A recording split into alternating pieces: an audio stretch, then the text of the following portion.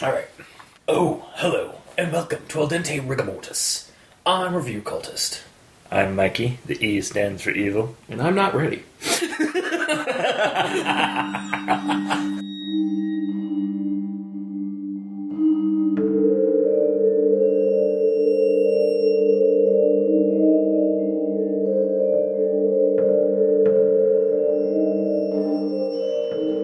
Oh, hello, and welcome to Al Dente Rigamortis. I'm Review Cultist. I'm Mikey. The E stands for evil. And I'm the gamer in yellow. And we're here to discuss those internet stories, most creepy and most pasta, and be critically silly doing it. Tonight we have Search and Rescue Woods, parts 5 through 8. So, if you haven't listened to the last episode, go check that out because it's basically the start of this whole series. And really just kind of catches you up as to what we're talking about, or what we're continuing in this episode. So, I'll do a quick, a very brief rundown thing, and then Gamer in Yellow has already done a rundown of all the different stories. Yes. Basically, it's continuing what happened from the first parts. Narrator Sar is telling stories about these weird things that are going on in the woods and national parks and stuff like that, from the point of view of different search and rescue groups or different search and rescue individuals. And digging deeper into these stairs that just pop up in the woods and stuff like that. And then we get basically that we get a bunch of stories for about 5 parts. For about 4 more parts. And then on the 4th part, part 8, it just stops. They have to... Sar has to stop telling these stories. Apparently it's getting out of hand out in the national parks. A lot of individuals in the search and rescue and forest services are starting to ask questions about the weird shit that's going on, and their superiors are trying to clamp down on it. They don't know who's doing the Reddit thing, but they know that it exists, and so they have to go on hiatus for indefinite time, which we're never going to get another update as far as I know, because the series is officially over as of part 8 because of things we'll go into later. But also, I'm pretty sure it was mentioned that the superiors of SAR actually contacted SAR directly and said, you have to stop talking about the stairs or you're going to lose your job. I'm pretty sure. I thought... Okay, I don't know if I remember... It was a couple of days ago. I don't remember that. I remember thinking that was something that was going to get brought up, but then... I remember reading something that they didn't know who it was yet. They were trying to figure out who it was. I think based on the people who he talked to, and he's given a lot of clues as to who this person actually is. Yeah. If you were actually in that situation. Yeah, I think. I wonder if maybe it meant they contacted the Reddit account to tell them to stop. Maybe, but they didn't know. They still don't know who it is among the ranks, because again, by the end, a bunch of the people are talking now, are telling the stories. Yeah. So, yeah, it's gone a little viral, primarily because of the series. Yes. But you have rundowns for each story, you said? Yes, I do. All right, guys, sit tight. So let's quickly burn through this. Wait, stay a while and listen to our tale. It's going to be much of a tale. It's more of a shot form. Yeah, just sit beside the fire and listen to our story, to our rundown. All right, so part 5, story 1. Firefighter friend, who I'm going to refer to as from now on, was helping Sar at a training op. Said he was on job to climb a massive tree to get a kid out of it. People who called him didn't seem worried about the kid, didn't tell anything about it. Kid has no way of climbing the tree, since had climbing gear and years of experience, and he was struggling. I mean, well, the kid had nothing, and he's a kid, so he probably couldn't climb it. Finds the kid dead at the top, with his guts spilled out of his mouth and his ass. Intestines draped over the branches like a Christmas tree. I'm assuming like tinsel on a Christmas tree. Yeah. Kind of deal. He didn't want to touch the body because of how gross and icky it was to carry it down, so he poked the body with a branch until it fell down. People on the ground didn't seem to care that the body fell. Yelled at the people, and they just told him, "Thank you for recovering the evidence." Was escorted away. The body had no trauma described. And then the people who were taking him away, they described the death of, like, the kid was caught in a vacuum that sucked his guts out. Yeah. Because there was nothing, like, no physical attacks or stabs or nothing to him. Yeah, I actually, just a quick side, I've actually heard of that kind of thing happening, but, well, I've heard of it in a fictional account of the zombie apocalypse. Okay. In World War Z, there's a mention of, like, them using a certain bomb that, like, basically creates a vacuum. And what it does is basically anybody caught in that vacuum, basically their innards basically just spill out wherever it can get out. Lovely. So like basically your entire basically all your intestines come out your mouth or your butt. That's real nice. Yeah. So it's basically. Essentially, they did a test firing over the park, and they thought it'd be high enough, but it just caught the edge of a tree. That one up there. Yeah, exactly. Yeah. And they didn't tell anybody. It's like a government cover up. It's like practically it is practically this whole thing with like the forest services is basically like a government like Men in Black cover up thing. It's not basically. It is. No, it is. Yeah, it's basically 100%. Yeah, we actually now found out where the Men in Black are basically stationed. They're stationed within the forest services system of the government. Pretty much, yeah. For me, the whole vacuum analogy just doesn't work. For me, because for an actual vacuum to do things like that, it had to be focused on specific points. But it's the vacuum effect. Like it's like as if basically vacuum effect is a body floating in space. Bam. Yeah. Space is a vacuum. Yeah, and so if you were to vacuum, like you're like all whatever like is inside of you has air and stuff like that, it would basically be sucked out because it's trying to suck up all as much air as possible. Hence the vacuum effect. Go read World War Z. Yeah, it doesn't work that way. World War Z is fiction. Well, that's true, yeah. But the way it's described, it almost seems like someone takes a vacuum and goes on his face and on his ass, and then turns it on. That's the effect, yeah. Yeah, but if you take it with a grain of salt. It is the World War Z was a bit of fiction, but there is some science to it. When the bomb was detonated, it basically like took out all the air within an area, and so anything within that area that was still still had organic, basically got sucked out. So basically, you'd be crushed. Whatever, just move on. Just would it be more realistic if a giant spaceship moved into orbit? Transformed into a robotic maid that had a giant vacuum and held it over an area and went. Would that be a more accurate way for the vacuum death to happen? A more hilarious way. Yes. But not really more accurate. Oh, damn. That's unfortunate. Anyway. Yes, move on. I'm apparently mad already. Yeah, I'm outnumbered already. Yeah. So. As I just look up the vacuum effect. Oh, really? You're going to be that guy? Yeah. We're Wikipedia. We're critically silly on the show. Are we? Yes. I wouldn't have known. Continue. Well, you're still talking about the story, so I gotta wait. Alright. If you don't hold your breath, the loss of external pressure would cause the gas inside your lungs to expand, which will rupture the lungs and release air into the circulatory system. First thing to do, if you ever find yourself expelled into the vacuum of space, is to exhale. That's not what I wanted.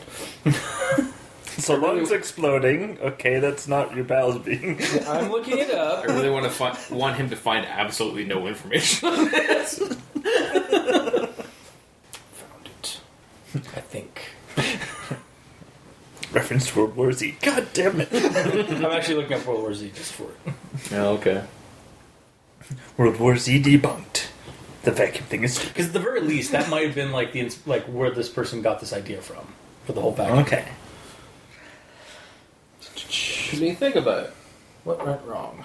If there is some sort of a device that goes past someone, like, I'm going to think about it like this. I'm going to throw this little device in front of you and it detonates. And it has a strong enough vacuum to to quote-unquote suck at your insides.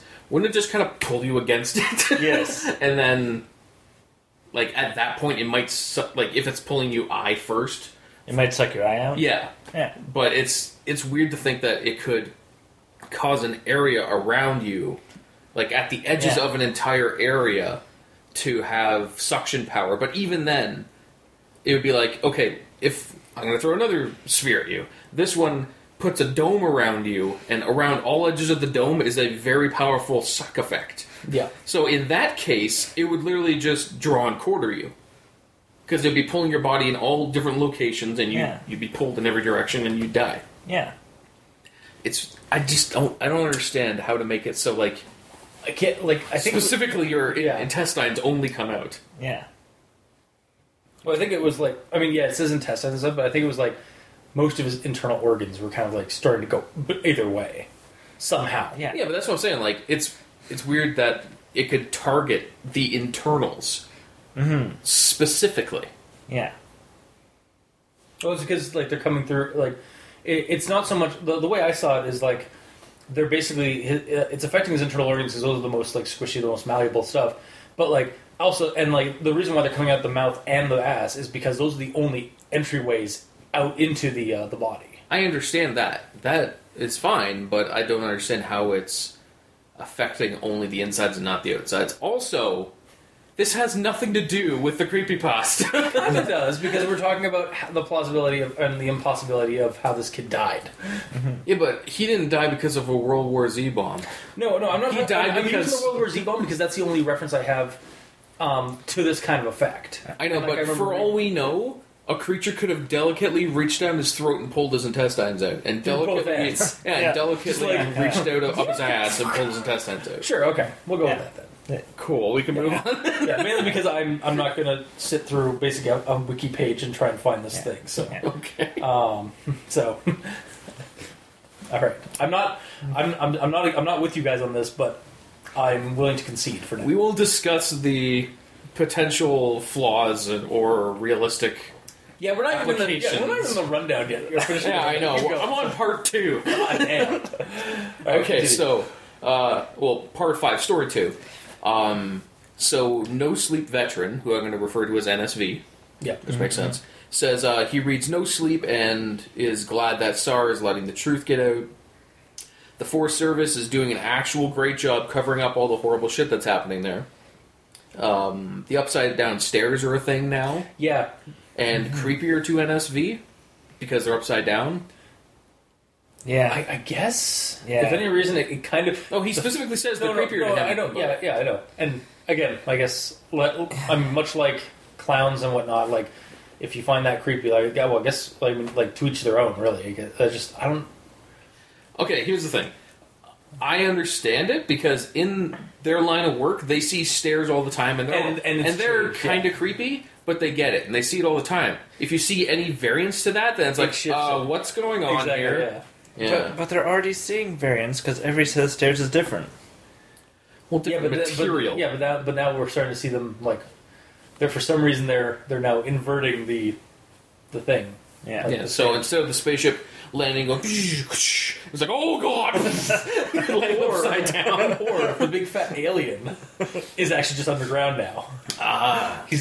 Or he's lying on his back with his tentacles. Yeah, and he just merged with the ground. Like, he just like basically clipped through the ground. And he's expecting people to defy gravity and walk down. He doesn't understand humans. Yeah, fair enough. Like, okay. I also kind of I was actually when I heard this is like, all right, there goes our entire idea about the UFO. Unless the UFO for some reason did it did like a couple of flips and it landed, and then ended up on its. Or it already landed normally, but they had to do an emergency takeoff. It's like, oh shit, the stairs are still connected. Fuck it. It flipped it. Disconnect. It flipped the stairs, but they got away. Yeah. Either way, continuing the rundown.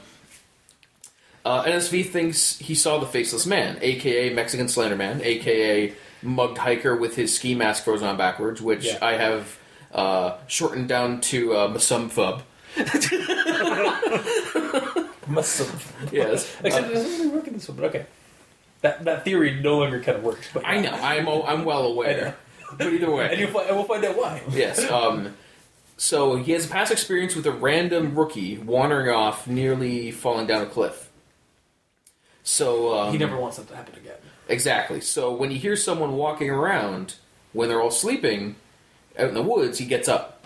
He calls the person to turn around and come back. They don't. He follows the person for a mile until he comes to a river. He shines his pocket knife flashlight at the guy. The guy's breathing weird. Like if someone was pretending to breathe. Yeah. So like his shoulders were super exaggerated and like he's fake breathing. He raises the light higher and he sees that the guy has no face. Yeah. So NSV is scared, stumbles back. Some fub seemingly teleports in front of him as he does that. And then Mexican Slender Man's throat opens to form a mouth. to which my thought was, oh god, it's a fleshy Pez dispenser. Yeah, basically. I don't know if that's silly or creepy. It would be pretty creepy. Yeah, because like it's like right across the throat, and ear up to the ear on the throat. Yeah, like his whole head hinges back. It's kind of cool. Yeah. It does that to quote unquote smile at him. Yeah. NSV runs away, and the man with no face didn't follow him. NSV passed it off as his imagination at the time and goes back to bed. Yeah. Yeah, actually, I got a bunch of thoughts for that whole. Oh yes, section. we will go into thoughts. Yeah, I know. I wanted to comment, but yeah, no, we should get this through. Keep going. Yeah, well, there's no harm chiming in if there's something we all agree on and want to talk about quick. So either way, part 5, story 3. So Sarah is sharing ghost stories with a group of people. One woman from Maine, who I'm going to refer to as Maine Woman. Or Stephanie King. Huh? Stephanie King. Why? Because her name's because Maine and Stephen King country. That's true. Anyways, she's also secretly Stephanie from Blind Date. Oh, I see. Okay. So Maine Woman. Yeah. Whatever. It's just what happened. Yeah, no, I know, it's fine. Either way, tells one of her story of her childhood from back in northern Maine. So Maine Woman Maine Girl back then, I suppose. Yeah. And her friend, Maine Friend Girl. Yeah. Because they don't have names, of course. They often played in the woods behind their houses, but only up to a mile out because their parents said never go back more than that, but they never said why. Yeah. Maine Girl and Maine Friend Girl made stories about bears as big as houses out there and scared each other often. I would like to just interject. The reason why it's not mentioned is because it's not so much that it's like they're never given an answer. It's just kind of an unspoken rule in the entire neighborhood to just not talk about what's deeper in the woods. Yeah, exactly. Like it's like almost like a normal or like a mundane, almost like conspiratorial, but like it's like a small town conspiratorial thing. Like we don't talk about what's beyond the mile in the woods. Yeah, it's like the stairs. They're there. Yeah. You don't talk about exactly. them. Yeah. I mean, maybe that's why this story came up, or why this was mentioned in regards to this whole story. So maybe, but one summer there were massive storms, knocked down trees, caused forest fires. Firefighters who went to deal with it came back, quote unquote, shell shocked from what they saw. They didn't talk about it, and they promptly left town after. Yeah. Adults are told that the woods are safe again, so Maine Girl and Maine Friend Girl go back out. They decide to go further into the forest area, defying their parents because they want to see the fire area. Yeah. They see a skeleton of a deer under a burnt tree. Antlers are weird. Maine Friend Girl wants to bury it, but Maine Girl says no because that's weird. Specifically the antlers are weird. Yeah. And I'm honestly trying... the only thing that keeps popping in my head is just like the antlers are all just like coiling around each other, almost like a weird like collage thing, or like some weird like web or something, or maybe like they somehow melted because of the heat. Probably. But spoilers, there's a red fish. It's red herring, so it doesn't matter. I think I killed him. You have respawned. Excellent. So they hear yelling, and they think it's the parents, so they hide. And then it turns out it's a man with a red face yelling for help. So Maine Girl gets the first aid kit from Maine Friend Girl's backpack. And when the man approaches them, his forehead, nose, and lips were gone, like sliced off and bleeding bad. The man asked how long he's been gone, asking where his unit was, and other things. He saw Maine Girl's Walkman and screamed. Yeah. Sorry to chime in. Just because, like, do you not know what the significance of that is? No.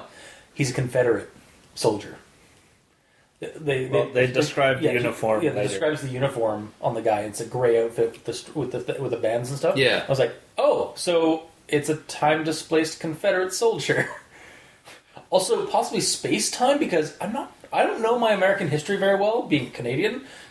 I don't think the Confederates were that far north. Okay, but even if that's true, yeah, he saw a square of plastic on a little girl's hip and freaked out because what the fuck is that? Yeah. It makes noise. No, but it was off. Okay.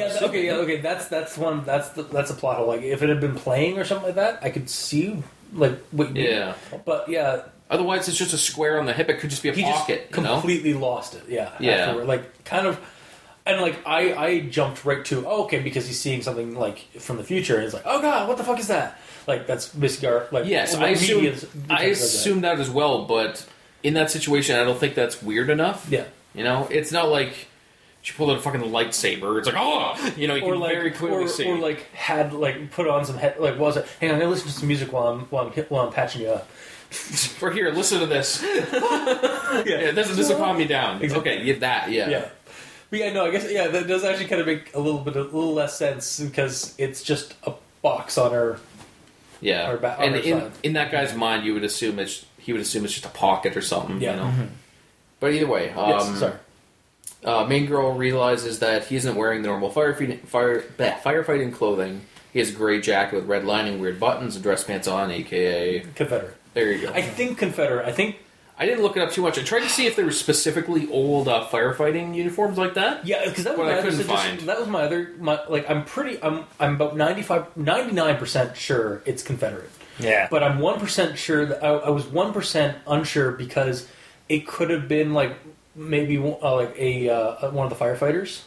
But, like an old-timey firefighter. Or maybe even just he got displaced. Mm-hmm. Like, because, again, apparently the forests in...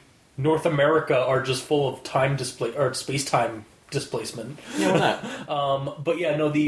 Again, I was also trying to think of like, I think the South had gray coats, or were they brown coats? You know what? This weekend I'll ask my my buddies from the States, because we're going to be doing Monster Stock with the Maple Syrup Blood Money guys. So I'll ask them. Okay. Either way, yes. Either way. Main girl opens the first aid kit, and Sliced Face Man screams to not touch him, or she will force him to go back. And then he runs off. Yeah. Main girl never talks to main friend girl about it ever again. They literally just like everybody else, basically just that was almost like a trigger. Like it almost kind of adds a little bit of a psychological or like supernatural, maybe not supernatural, but like a psychological like trigger to just cover it up. Like, don't talk about it. That's too weird. Your mind just can't... I don't want to comprehend it. I don't want to bother. We're never talking about it again. Like, everybody seems to have that about everything in these movies. Yeah. And then we see it, like, actually happen to the kids, like, after they encounter this weird shit. Well, in this situation, they are somewhere they're not supposed to be. Yeah. So they're not going to tell people anyways. Yeah, that's true. Because if they tell their parents... But then they just never go to the woods again. And they're still friends, but they never they never hang out in the woods. Yeah. But that's the end of that one. So we're on to part 6. Cool. Part 6, story 1. So Sar, when he or she, because I haven't determined... Did we determine the gender? Actually, I think we did later on in this. Later in this one, there is a name dropped, and I was like, is that Sar? I think it was Russ or something? Yeah, Russ. Yeah. But there are 5 people there. However, I would assume the person telling the story is telling it to our narrator, but it's up in the air. Mm-hmm. Regardless, it's Sar. I'm going to leave it as Sar for now. Yeah. So, Sar, when they started out as a rookie, talking with a friend at a party. Both were drunk. So, Frunk Drend, which is I'm calling drunk friend, is like, shit's weird out there, yo. And talking about... My motto for this entire series. Essentially, yeah. Talking about how weird it is when people die where they shouldn't be dying. So Frunk Dren tells a story about how there was a call in about a body laying in a pool of blood right in the middle of a clear open trail. Yeah. An elderly man, back of his head caved in, no rocks around, no blood trail, no splatters. But other walkers around when it happened, apparently, but they didn't hear anything. And that's about it. Yeah, like the only way he could have died was if he smashed his back of his head onto some rocks from falling or something like that. But there were no rocks. But there's no rocks. There's no and nobody was there. Like there's no blood trail outward. So yeah, there would have been an impact. It's like he was just walking and then. But then the thing just vanished. Whatever fell, or it's almost as if because there wasn't even a blood splatter from somebody getting hit back in the back of the head. It was just his head just caved in and died. Yeah, and it's not like it exploded out because that would have put a scatter pattern behind him. It was just and now you're there. Or it's cut scene now, and then insert the scene now, and you're dead. Yeah, pretty much. Yeah, that's what happened. So that's weird. Anyways, so part 6, story 2, Sar, talking about a 20-year-old kid with Down syndrome that got lost. Yep. The family lost sight of him, which was weird because the kid was always close to his mom, but then lost sight and then he's gone. They bring the family in, they describe the lost kid. Sar calls in the police for help because of it being an urgent case, because the kid had Down syndrome. Mm-hmm. They don't find him after day 1. They call in a chopper for day 2. They find him at the bottom of a little canyon with his spine broken and legs broken. Yep. You feeling that, Mikey? Yeah. He's like, oh, my back! Oh, God! Yeah. I know, I described that so elegantly. I am a wordsmith. It's like when you watch a movie and somebody gets a nut shot, and you're like, ooh. Yeah. Except this is a lot more serious and dark. Either way, Sar knows that the kid isn't going to make it when he's in the chopper with him, taking him to a hospital. So he asks him why he wandered off, and the kid says it's because the little sad boy wanted him to come play. And how the boy wanted to trade so he could go home. The kid dies in the chopper while talking about wanting to see his mother, and that's it. Yeah. It's sad times. And that was Sar. Was that Sar? Sar witnessed that, yeah. Part 6, story 3.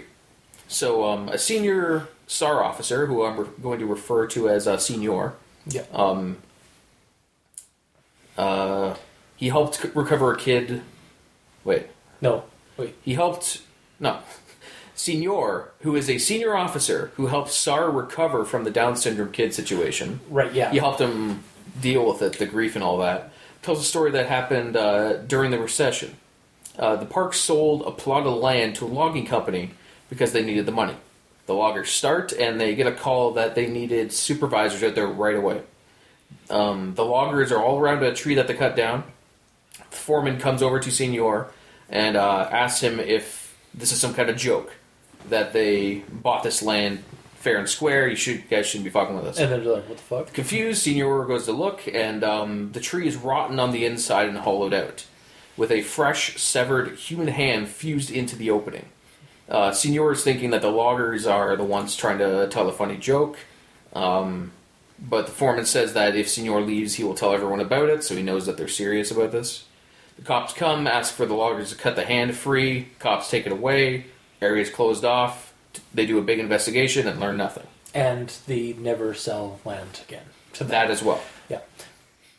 Because that shit's fucked up, yo. Yeah. So, part 6, story 4. I know which one this one is. Do you? Yeah. Oh, okay. So, I'm referring to this character as Tourette Sar.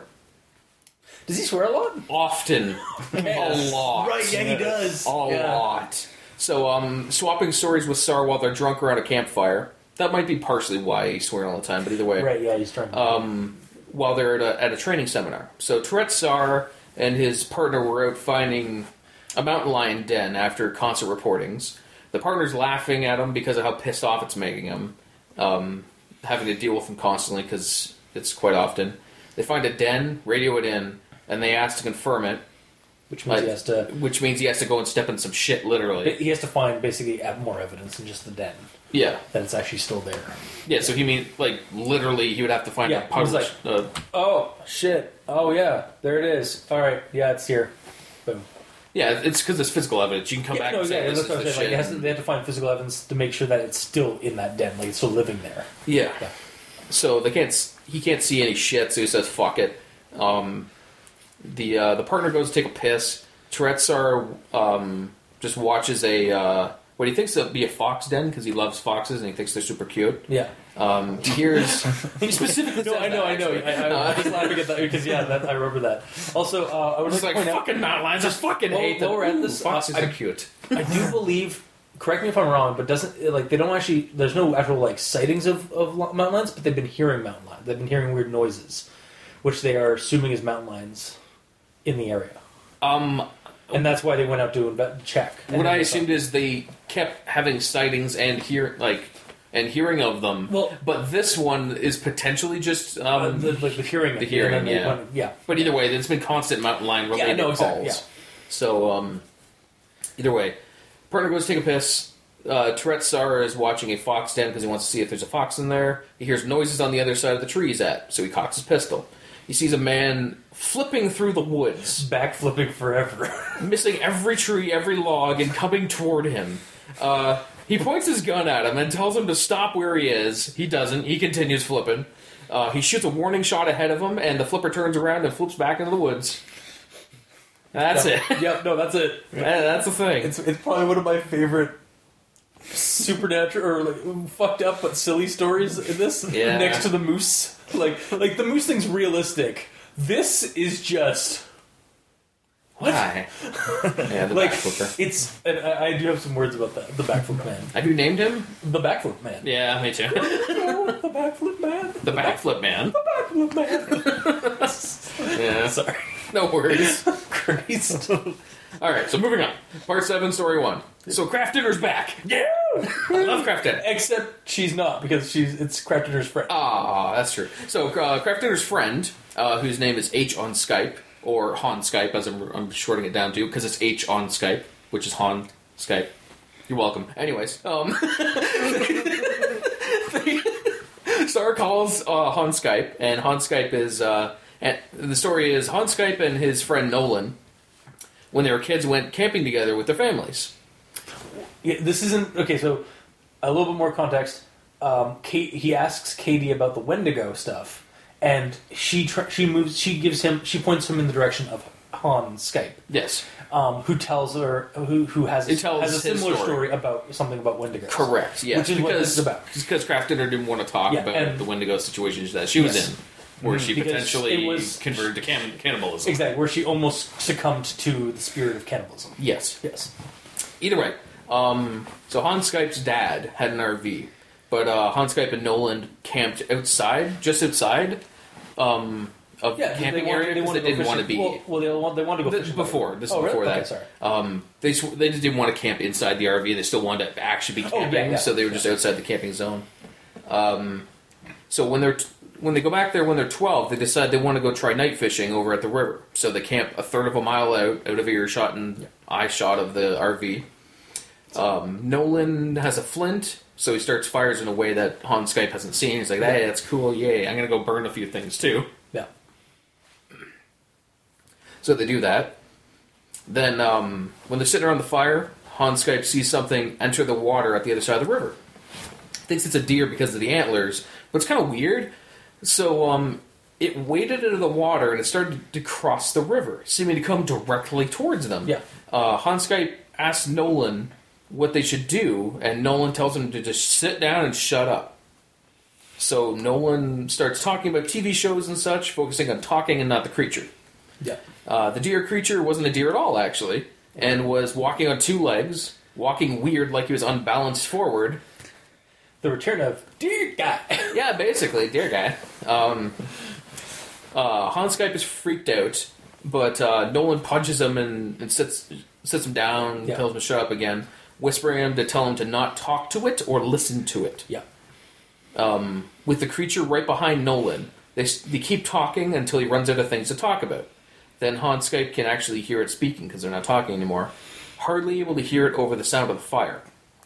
Han Skype leaned in, and so did the creature. The light from the fire showed the creature's face and how it had clouded, dead-looking eyes. Han Skype and Nolan at the same time just got up and fucking booked it at that point. And previously to that, Han Skype pissed his pants when he saw the thing's face. So when he's running away, he decides to take his pants off and throw them in the bushes while he's running. So they went back the next day to see if there's anything there, and there was nothing there. Yeah. And the reason that Nolan was telling him information is because, like, someone told him, I believe his grandfather. So where they're situated is near a native reserve. Yes. Up north, in northern state. I think it's Oregon or something like that. Oregon or something. Anyways, West Coast. But it's not on the reserve. It's just on some land near it and stuff. So there's some credence. I think it also is kind of implied that Nolan is part native or something. Yeah, I believe so. So like that's why where his grandfather came, like his grandfather's knowledge came from. Mm-hmm. But yeah, like this is clear to me. This is like Wendigo / Goatman or Deer Guy. Yeah, because for some reason, like there's a lot of like there's a lot of Goatmen stories or like antlered men stories in North America. It's weird. Yeah, you know, interesting. Well, it's also like I don't know, like you see like depictions of like shamans and medicine men and stuff like that. They have like deer headdresses and stuff like that too, like just depictions and stuff. So yeah, something like that. Some kind of weird like creepy beast man in the woods or something. Did you actually see it as a man? I saw it as a maybe like a proto man thing, like kind of like a humanoid. But like I saw it as we never saw a literally face, so we always saw eyes. Like the face was actually shadowed, so it was like it describes it like the only thing that the guy actually sees is the eyes. So I just see I just saw this creepy humanoid silhouette, like some dark form, like you don't see really any features aside from the fact that there's antlers, and literally just like over the guy's head, it's like, and just like I half expected him to be like, shh, like just put his finger to its mouth to its face and just like. It's like a horrible, disgusting claw that's exactly. twitching. Yeah. But yeah, no, it was like that whole, like, it's like, yeah, that is the quintessential Wendigo Goat Man monster story. Mm-hmm. Like, it's actually kind of reminded me of the Anansi Goat Man to a slight degree. Maybe not the Anansi Goat Man, but like, that kind of thing, though. Like, the goat, like, again, like, the antlered, an encounter with an antlered humanoid. Yeah. Alright, so, part 7, story 2. They're out at a restaurant, 5 of them, talking. So the first one that has a story is a painter, and right before this they mentioned that there's 5 of them there. So I refer to this one as Fifth Wheel Painter, because there's 5 people at a restaurant. It's kind of weird, but it's a fifth wheel kind of situation. Yeah. But either way, he's painting an information booth at his park. A voice suddenly asks for direction to the campsite. Mm-hmm. 5WP. I'm shortening up. Fuck it. I just called him the painter. Whatever. Tells him that there's a campsite a few miles down the road, but doesn't turn around and looks at the man. Yeah, and the guy just never. And he doesn't turn. He doesn't hear the walk away. Can I run down? Yeah, sorry. So he doesn't hear him walk away. It's literally the next line you took. I know. I'm sorry. So he assumed he was still there. Yeah. He asked him again. So is there something else you need? But there's no answer. So he turns around to look at him, and he sees a man with no face. He stumbles a bit on the ladder, a bit shocked and scared, and he's about to say something, but he feels something "quote unquote" pop in his brain, and the guy looks normal. He's just a dude. Mm-hmm. The man asks him if he's okay, and the painter says, "Yeah, I'm fine." So the man asks directions again.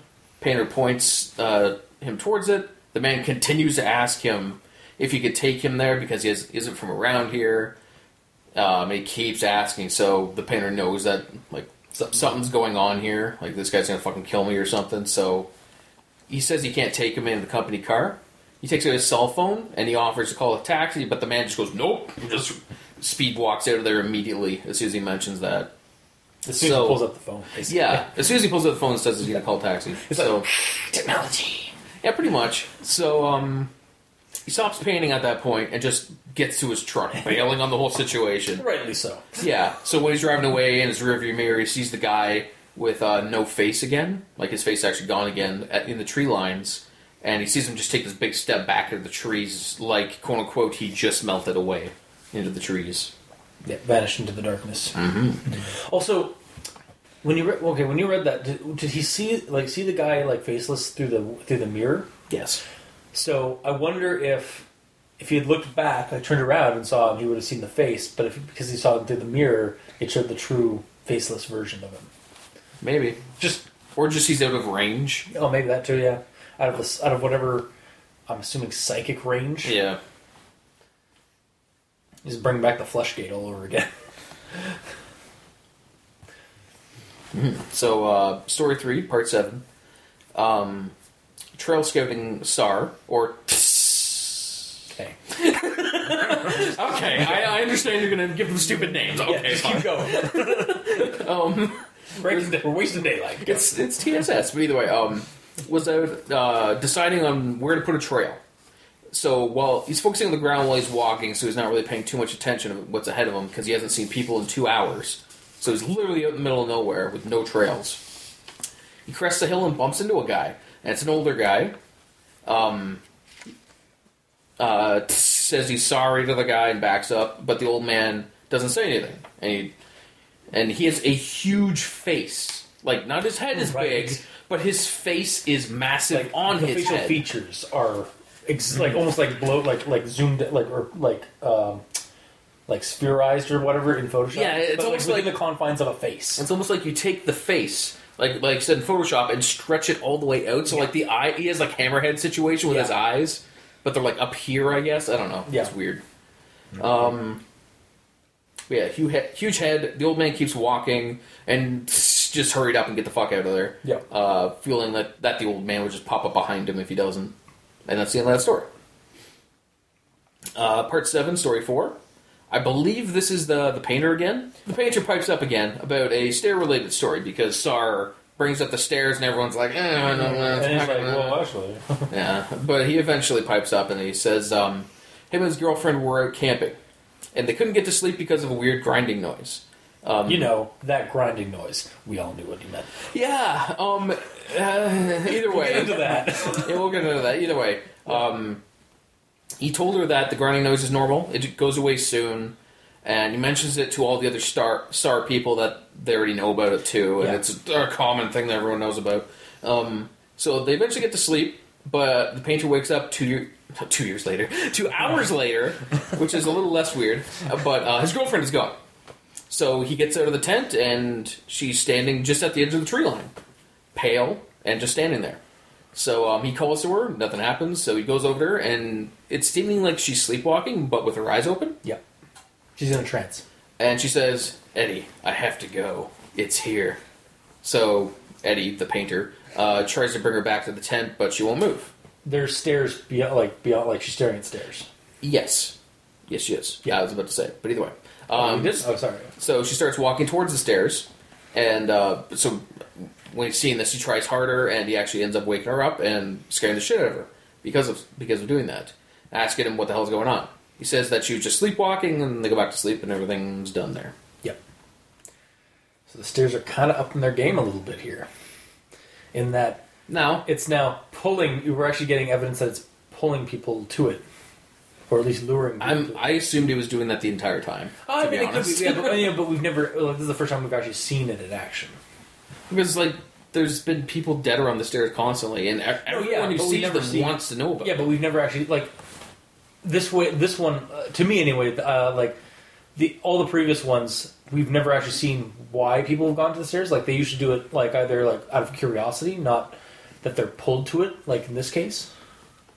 But, again, we should... Sorry. But also, for all we know, he could have been telling his girlfriend about the stairs. So she could have already known about it and asked him about it previously. It's these stairs, they're in the forest? Seriously? And didn't believe him. And then when they're out there, she actually sees it and it's wow... There's actually stairs there. I have to go see them. But she's in a trance in this scenario, and she's saying almost autonomously. It's I have to go. I don't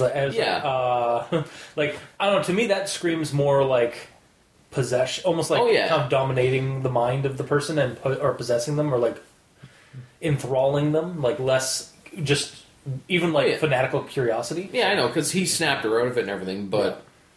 Either way. Mm-hmm. So, Part 7, Story 5. An unknown person continues. I'm not sure who continues. Was it one of the 5 friends? Or? Yeah, it's in the same restaurant situation, but it doesn't say who. But either way. Oh, okay. This is a story about a disabled kid, but not the previous one. No. Not the Down syndrome kid, some other one. He was missing, and he came back a week later. When he was questioned about what happened to him, since he was missing for a week, he said that he was watching his dad build a fire. Then the stairs, quote-unquote, came up to him. And that he had to go or something bad would happen. He kept repeating, like the campfire, repeatedly, over and over and over when he was telling people this story. Yeah. He was mentioning sounds, but he couldn't say what sounds. Just that it was loud and he had to cover up his ears to keep the sound out. Yep. The cops asked him where he'd been, and the kid said that he was right here, pointing at himself. The kid said that he wasn't scared because the stairs were there and they talked to him, but not like people talk. But he was gone for a week and he came back perfectly fine with a speck of dirt on him and he was well fed. Mm-hmm. So, same kind of situation. Yep. We're on to the last part now. Yep. Part 8, story 1. Very short part. Mm-hmm. So, there's a runaway woman who didn't have a great home life. They got called in to look for her to see if she's hung herself or something, because it might be that kind of situation. And they only find half of her tongue and a quarter of her jaw in very clean cuts. But they know it's her. Yeah, DNA testing. Yeah, I get... okay, so, that's some part of my notes. I just want to double check. Yeah, is that... Are we at that level where we can, like, pinpoint exactly who a person is by, like... Blood? With DNA and stuff? Really? Okay. Blood, yeah. I just, like... It seems so... Like, just through this entire series, and it's been bugging me all... Basically, this one sparked the like, just basically was the straw that broke the camel's back for me. We keep getting these victims that are, like, a pelvic bone, or a thumb, or something like something really small part of them, or, like, half a tongue. And I'm just like... If there's a speck of blood, they can get. Okay, I guess we are at that level in civilization where we can, or with science, that we can basically forensics somebody from, like, a small bit of tissue. It just seems blood really... is essentially like another way of doing a thumbprint. I think with this one, it was really just kind of like, it was... I'll just gonna quickly do the quote here. Go for it. Sorry, it just... No, go for it. It was bugging me. Okay. It took them a while, but they did find her. Well, not all of her. Just half her tongue and a quarter of her lower jaw. I think that just needs to be written differently for me, just personally, because it's like, we found her. Well, not all of her. We found her tongue, and I was like, it just felt like it's like the way it was read, the way I read it, and the way to me it was written, it felt too much like it was like, we found her, and we knew exactly it was her, even though it was half her tongue, and. Yeah. But you also have to remember, this is a recounting of a person saying this. Yeah. And that is a way that you'd say it. It's like, we eventually found her, but it was only this little bit. I know, it's just, it kind of bugged me. Yeah. And it's kind of been like the way this entire story's gone. Like, and I don't know if maybe it's just a personal, like, irk that I just need to let go. But it was just like, okay, maybe, like, say it's like, we found out it was her after some tests. Or we found out what the remains were her after. Are you saying you would like more information, and you don't think it works with leaving things up to assumptions? Is that what you're saying? Are you telling me that? Are you telling me that? Yes. For this instance. Yes. Okay. Just wanted to make... I was trying to clarify. I don't know why, but it was this story, this particular part of this. I was actually kind of okay with it throughout the rest of the story, of the series. But this one just kind of like, it's like, okay, table flip, the fuck. Like, I don't know why it bugged me so much when I read it. It just, like, I just felt like they should have written it slightly, like, given just a few words more to say that, like, after some tests, they had found out that it was her. But I don't even know, and honestly, like, in my mind, I don't even know if that's actually what should happen, like, in terms of, I don't even think it's an editing thing, because I honestly think this, like, the line probably is fine the way it is. It's just, it for some reason just really bugged me in this instance. I don't know, there's, like, just people kind of know these things. It's common knowledge. Yeah, I know, I get it, yeah. And that's, again, why I'm saying that, like, I don't even think it should be changed. It's just my personal... Like, when I read it, I was like, God damn it. Yeah, I'm surprised your table flipped on it, though. I don't know what happened. It was just like there's so many situations in movies where there's, like, a killer. And they have to, like, wear gloves all the time and be super clean about everything. Because if they drop a skin flake, they can find out it's them. Yeah. Mm-hmm. I don't know why. So a piece of a jaw is actually a lot of information. Like a pelvic bone, a spinal, like a piece of spinal column. Blah, blah, blah, like it's like somebody's like half somebody's head, or like somebody's like a 2-year-old's lower jaw, and then like this one is just like half a tongue. What the fuck? I don't know why it bugs me so much. It's just not like it's a nail clipping. Even a nail clipping, you could probably find out. Yeah, exactly. Wrong. I just like. I'm sorry. I just it's fine. I don't know why it bugged me so much. It's like for a brief instance, I felt like you when you're like, why is there not enough information? It's like, and it's not even like I don't even need a whole lot of information. I just like it bugged me that like because like it took me about 5 seconds after reading it to realize they had done some tests. But at the same time, I was also like, I'm not that fluent with forensics, so I don't know how advanced our forensics are. Like, I was like, is this believable or not? And then I guess, like CSI has taught us enough, I guess, that like, I guess you can find out. It's just, I don't know why it bugged me so much. It's fine. Pretty much every time that I do this, I'm like, I need more information. It's usually just give me 2 extra words that just cement things, you know? Okay. So I think I finally understand. Yeah. We're actually on the same page on this, at least a little bit. You understand. That's good. Yeah. So, part 8, story 2. Yeah. There's a hunter in the woods trying to sleep. I don't know who's telling this story. I didn't write it down. Fuck it.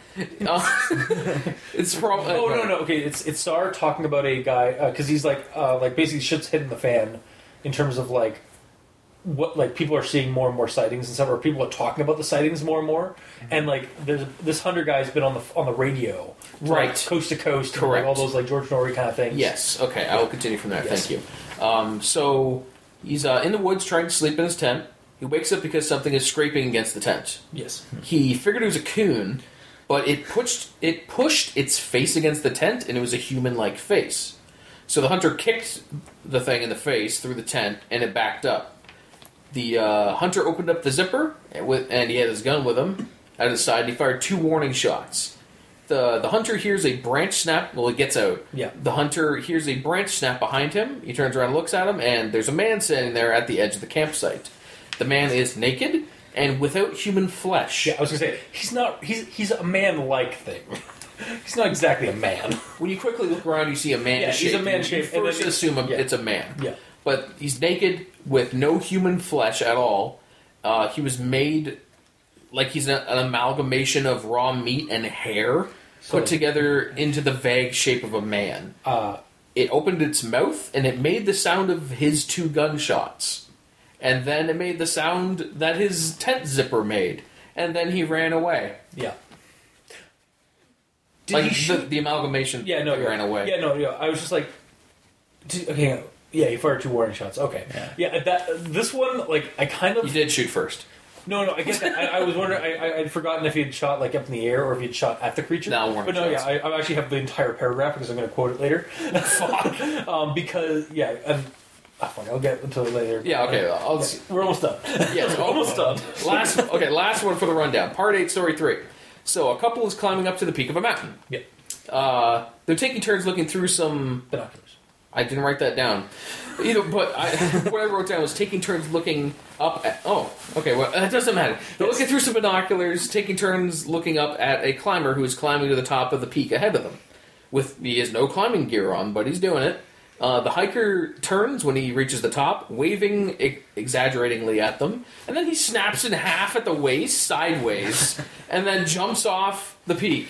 Like, his upper half and his lower half jump together. They didn't see where he landed.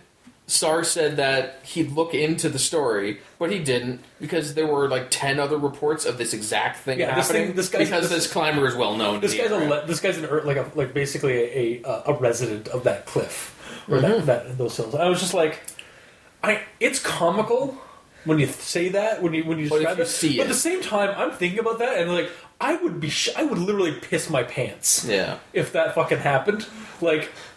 I just honestly that's something out of one of my nightmares. Yeah. Like that kind of like seeing somebody on the other side of a cliff waving at me and then snapping in half and jumping up. I automatically envision that guy is smiling, and he's smiling the entire time. Mm-hmm. And I don't know why, but that is entirely fucking creepy. I imagine he's waving, and then a ninja teleports beside him and goes, "What's up?" with a katana, and then chops him in half. Instantly dies, so he can't even change his expression. Yeah. But then but then it loops and then he comes back. Yes, of course. Yeah, he's stuck in a time loop. Yeah. Time loop or a ghost. Like, it's actually just like a haunting. Essentially. Yeah. But at that point, it's over. But keep a lookout for the book that's in the works. Yeah. And that's how it ends. Yeah. So, that was the rundown at roughly an hour. Yeah, so that was roughly an hour of rundown. Again, it's a long read. There's some good stories in it. But, unfortunately, it comes to an end rather hastily, rather annoyingly, because... And again, take this with a grain of salt. From what I understand, though, the reason it ended was because... I think because of Channel Zero, like, because of Sci-Fi getting the rights and stuff, and the author didn't want to continue... Or didn't know how to continue, or wasn't able to continue. Yeah, but she is working on. She was working on like getting published into a book, but that's still kind of like up in the air as to what's going on with that. Actually, from what I've heard, because of the selling the rights. I think so, but I'm not entirely sure. I'm not 100%. However, she is still writing on like doing like stuff like again this. What was the one that the prequel or the series before that came after this? Late Night. Late Night though is one of her stories. So she's still working in that world. It's just we're never going to get really another one from SAR. Mm-hmm. Yeah. So we'll go in after we do our whole spiels about Search and Rescue Woods. We'll go into our thoughts on Channel Zero's trailer for Butcher's Block. Fucking hate it. Spoilers. Yeah, spoilers. The cultists didn't like it. But yeah, I have some grammar Nazis. Not a whole lot, just a few that stuck. Grammar Nazis. I have a grammar Nazi about your grammar Nazi word he said. So, Part 5, Story 1, Volunteer Firefighter Story of Kid and Tree. They didn't say anything, but they didn't shout or freak out or anything. I think that butt has to be removed because they didn't say anything, even yeah. So I think actually the way it should be said is they didn't say anything, they didn't even shout or freak out or anything, because the butt shouldn't be there at all. It's they didn't say anything, but they didn't shout or scream. Almost makes it. The butt is contradictory. Yeah. So they're saying they didn't scream or anything, or do this or do that. Yeah, exactly, so you don't need to contradict what you're already saying. Exactly. Yeah. Yeah. Well, this author likes a lot of joining words, as we established previously, and whether or not they need to be there. At this point, I threw my red armband away so long ago for this. I only have honestly, I only go up to Part 6 for spelling errors. I have 2 grammar Nazis because I'm just I don't care. My last one is actually, and I look at it, it's pretty. It's actually really nitpick. Yeah. Well, it's so nitpicky because the guy's drunk when he's telling it, so it's that kind of makes sense. Yeah. But anyway, Part 5, Story 2, Inverted Staircase and Faceless Camper. Sure. Remember that guy in our group a few years back who almost fell off the damned mountain? Just really fell off the damn mountain. Missed an F. Yeah. Part 5, Story 3, Creepy Bird Forest in Maine. We didn't tell out parents where we were going. We didn't tell our parents where we were going. Yeah. I remember reading that, and I'm like, that's a typo I always make. Anyways, I forgot to write it down. I wrote that one down. Damn it. That off.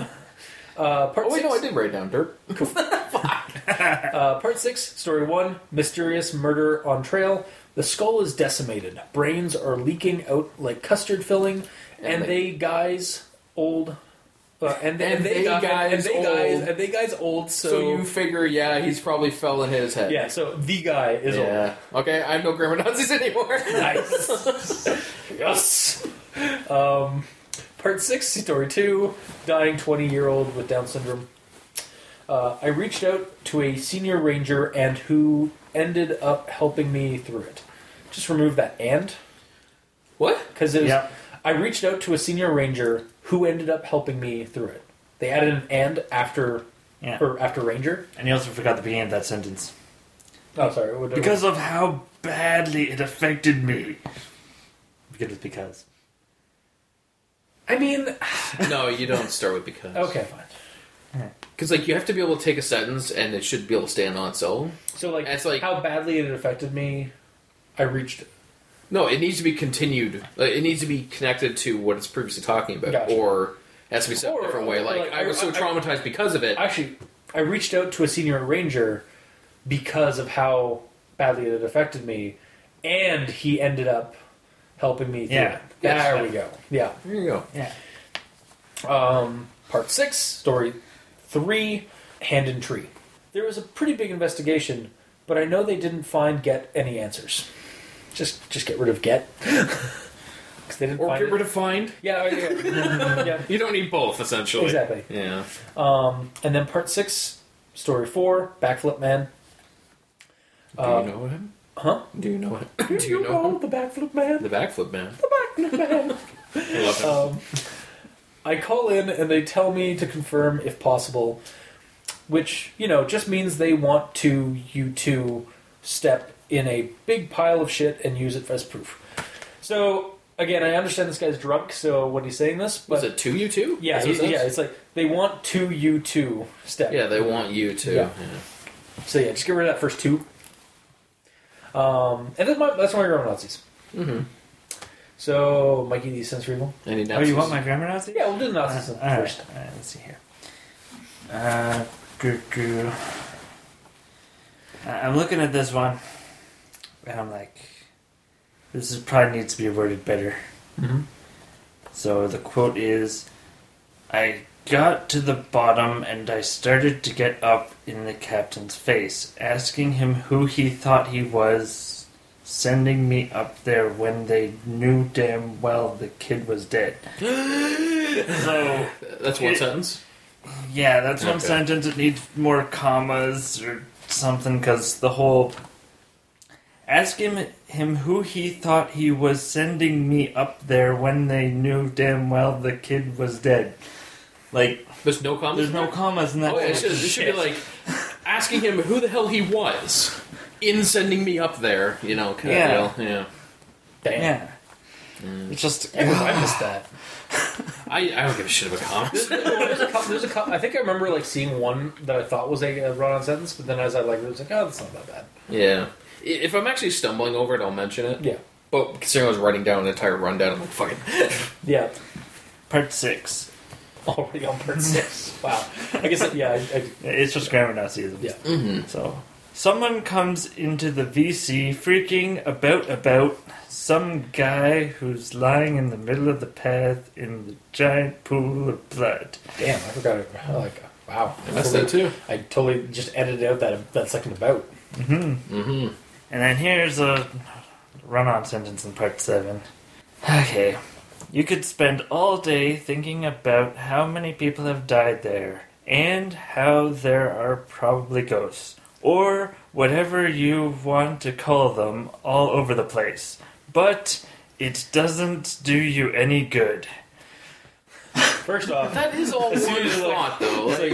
Just put that up. The way you did the first part, it's like you can think about all you want about all the people that are gone missing. It's like, and how? The way you said it, it's like, and then you kept going. Oh, yeah, that definitely has to be broken. But yeah, just a little bit. Yeah. But I thought it was weird that it was wading into the water, and it was definitely heading for us, and I asked Nolan what he thought we should do. There's 2 ands in that? Yes, and it begins with a butt. You just hate that butt. That butt, though. Yeah. Well, butts should never be in the front. That's the thing. That's weird if that's the case. Yeah, it should be. It means your head's on backwards. Yeah, nobody wants that. No. Because that usually means you're dead. Or you have to go through the teleporter again and make sure that they teleport you properly. Or instead of using the teleporter, you just open the door and walk through into the next room. And the worst wow, thing that's about 2 Spaceballs reference. I was also going to say, it's like, also the, you also find out the horrible revelation that your ass is too big. That too, yes. Which was also a space. I know what I ever told you. Yeah. Anyway. Alright, so the next part, so this is in part 7, when they're still camping or whatever. Yeah. And it's out in the woods, and there's a river or whatever. Okay, yeah. Creature and whatnot. It's the deer guy. The deer guy. Question just before you start. Are you about to go into like the fact that they're positioned wrong? Or that they suddenly change positions? No. Okay, because I have another. Yeah, they do, don't they? I have that in my actual teleport. thoughts. Yeah, continue though. Sorry. No, it's just he goes into talking about what his grandpa told him. Yeah. And here's the quote. He said his grandpa had only warned him that if anything ever came up to him when he was out in the desert, he was never ever supposed to talk to it or listen to anything it had to say. Okay. I got nothing. No, I got something. Yeah. The grandfather told him that the grandfather has past experience of when he was out in a desert, Which is on that coast, so yeah. He learned to not talk to some weird creature that comes up to him. So you can apply that to whatever location you're in, So- be it desert, forest, space. Connecting this, because the grandfather, we're assuming, with some insinuated things in the story, that he is of like Native American descent, and they are on the West Coast.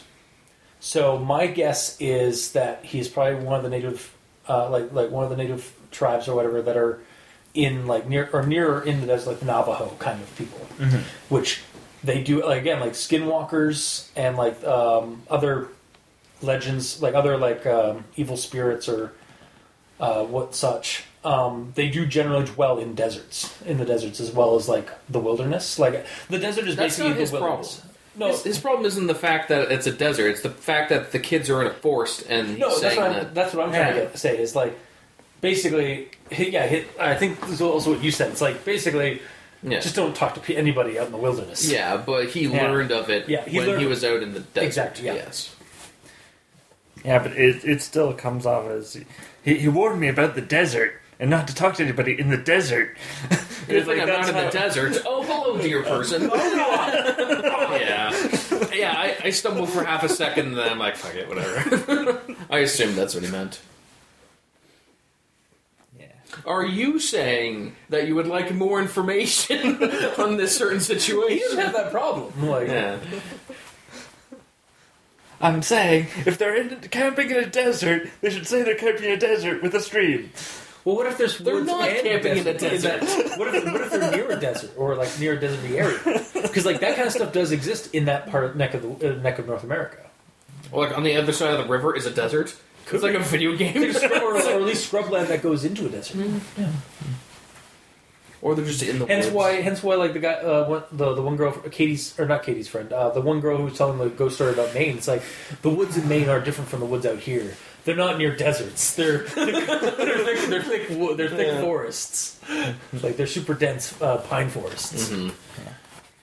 All right, so that goes over my sort of Nazis. Nazism And I have no Nazis. story-breaking deserts and Story breaking deserts. I don't know if it's story breaking, Yeah. dude. Jeez. Some people are a little too.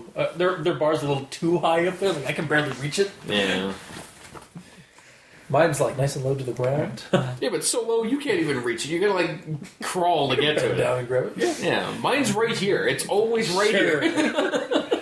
You're the medium. Yeah, exactly. all right. All right. So, Gamer Nelly, do you have any leftover? No, He's done. No, I addressed them. Yeah. So, And by address them, you mean you just knocked them off your. Well, yeah, I agree with you. Yeah. Is this a first? Where In regards to grammar Nazis, who gives a shit? Fuck.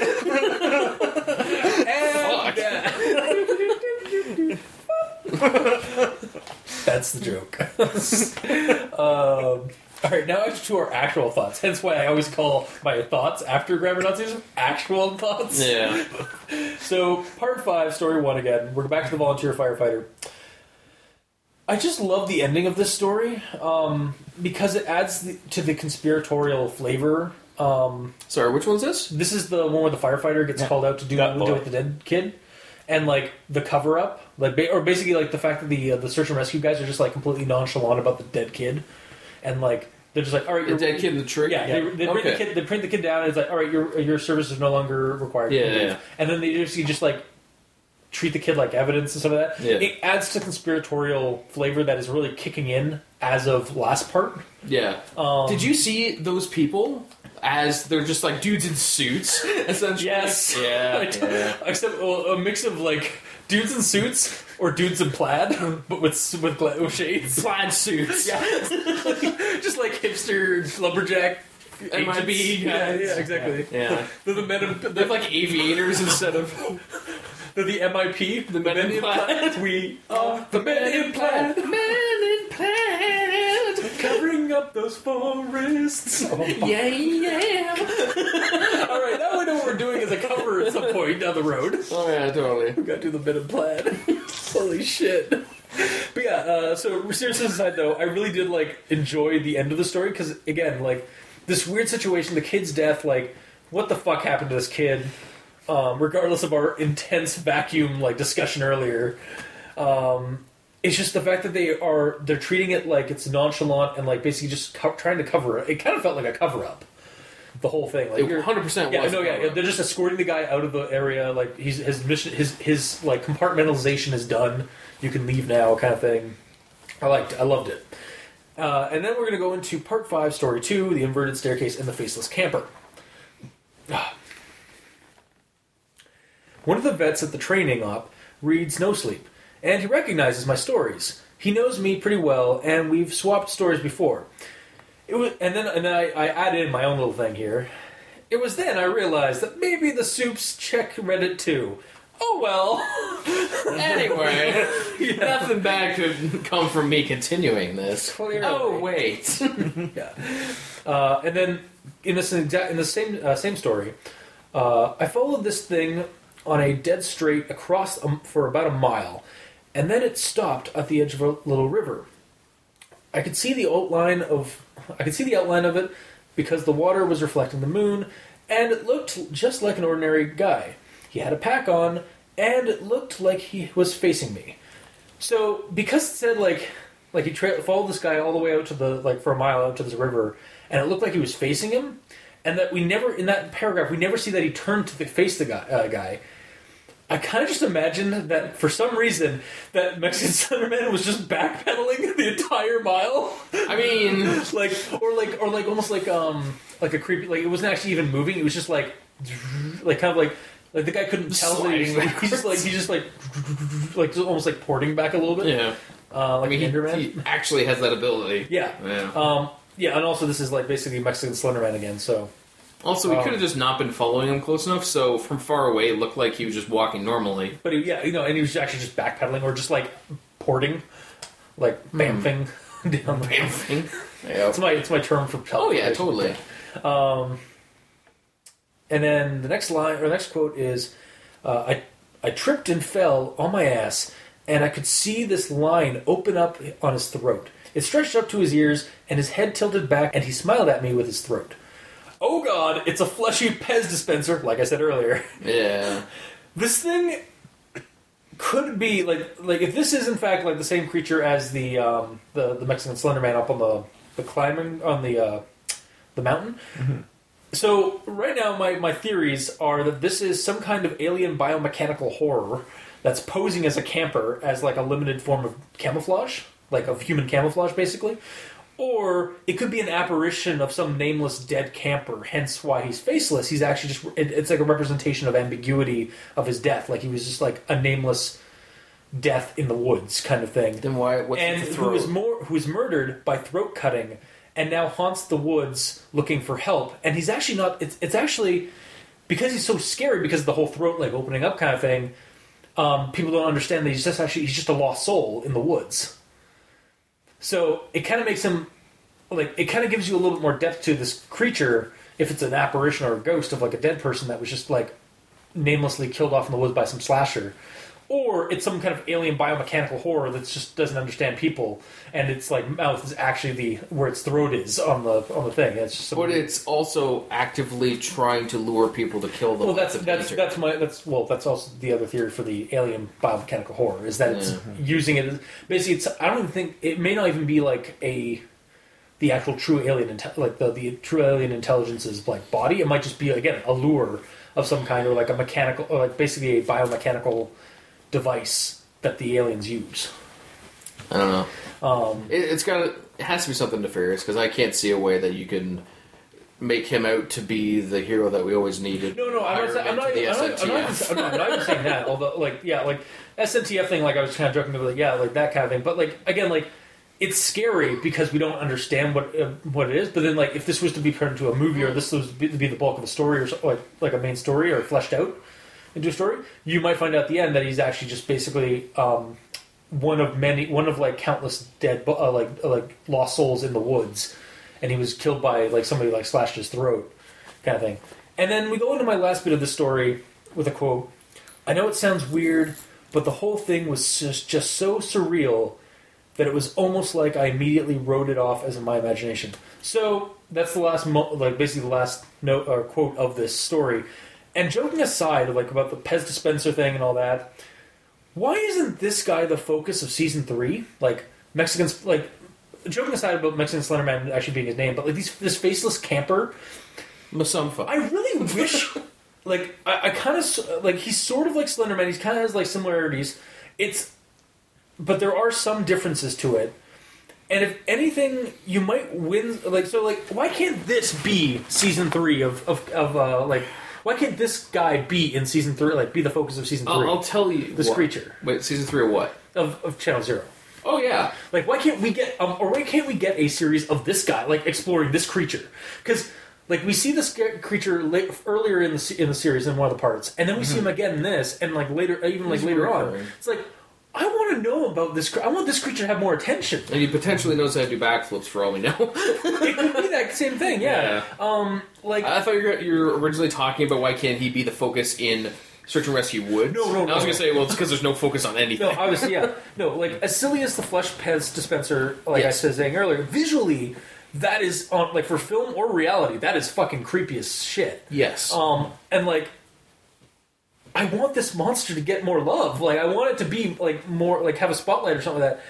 It's creepy, it's familiar, yet different. Like, it's familiar. It kind of has, like, this again, the Slenderman angle, but it's a little bit different than the Slenderman, to a degree. So you might win people over with that, like, angle, though, like, the familiarity of the Slenderman.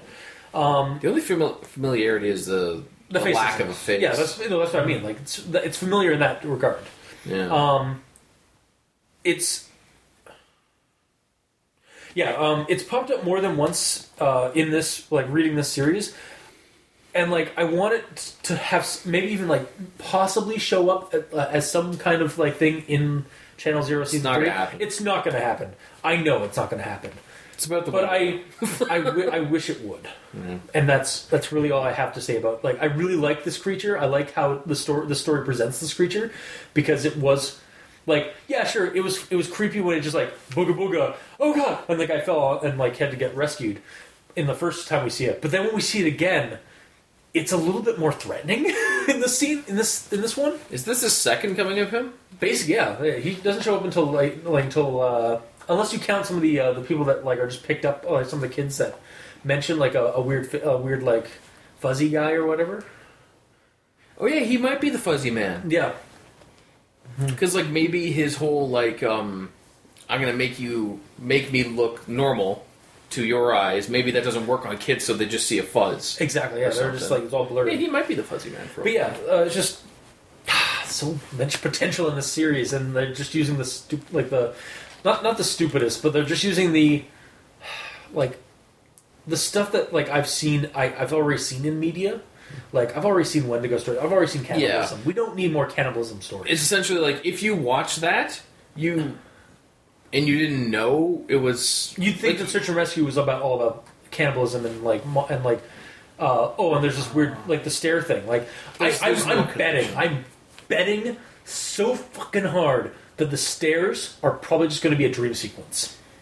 I don't want it to happen, but I'm betting you any money that in that channel or in that season, the stairs are only there as some dream sequence or hallucinatory. Just to go, hey, look, it's Search and Rescue Woods. Exactly, yeah. Like that's, or like the dreams are leading the character to like the searching for her, like what happened to her, like why her sister's acting weird and funny. And it's like, again, I don't want it to be like that, but I think that's probably where it's going to go. This is how it always is, you know. There's a book or a writing of something, and then TV or movies get a hold of it, and they go, okay, that's cool, but we're going to do our own thing. Okay, we're going straight into the Channel Zero discussion here for a second. I agree with you. The problem is, Channel Zero Season 1 and Season 2, yes, they were different from their stories, but they were adaptations. They took the material, and they expanded on the material. This Channel Zero Season 3, from what we saw in the trailer, has nothing to do with search and rescue in the woods. Has nothing to do with the bulk of the stories that are going on. The only thing I saw in that trailer was hunger and some weird cult family that was converting people into cannibals or flesh-eating or like carnivores. But that's the thing, like, there's so many stories in Search and Rescue Woods. Did you expect them to do all of them? No, I didn't expect them to do all of them. I was just hoping they wouldn't do the Wendigo story, because the Wendigo stories in media have been done to death. Supernatural's done 3 or 4 episodes of them. Basically, actually, any Supernatural story, like TV series, has the X-Files has had Wendigos. The probably Millennium's had a Wendigo story at some point. Just a lot of Supernatural, like I see it in media a lot, and it's like, out of all the stories you could have done in Search and Rescue Woods, like pulled ideas from for your series, you chose Wendigos, or you chose that aspect of it. I'll tell you why. Familiarity, money. Way cheaper to do that, because all you have to do is just film people acting like they're wanting to eat each other. Yeah. You don't have to get the makeup or 3D work for a dude's throat opening up, or a deer guy, or a Sasquatch. I found out, actually, I Wikipedia'd the production of like where they film and stuff like that. I also know why they aren't shooting it in the woods. In the woods. It's all shot in Winnipeg. So they're basically just using the cityscapes and like the rural but urban areas of like Winnipeg. That's not a reason that they're not in the woods. I know it isn't a reason, but like also because Winnipeg, I don't think they have a lot of like. I think it's like basically starting to go into the prairies / like there's some woods and like whatnot, but there's not it's not. It doesn't look like Vancouver, which is what this place kind of reminds. Like when I see this series, it's the West Coast. Clearly, most of the they could have done Northern Ontario even. Yeah, they could have used Northern Ontario because that's very similar to like some like dense forests. Yeah, but like no, they don't have the like they chose to basically shoot in one city like for all the different seasons, and they haven't moved anywhere else. So it's just like like you said, it's really just money and like, oh, we can't afford to do a series about woods and stuff like that, or about all these other cool ideas. That's the thing, though. Like, you figure filming in the middle of the woods would be the cheapest option possible. You would think. There's no searching. No. There's no rescuing. No. And there's no woods. Actually, that's not entirely true. Based on the trailer, so the trailer, girl is looking, or like, moves to this new city. Not the woods. Moves to a new city. Yeah. And is looking into why her sister, either looking for her sister or looking into why her sister's acting weird now. Like she moved to the city as well, or she's been in the city for like before the sister went in, and has been acting funny of late.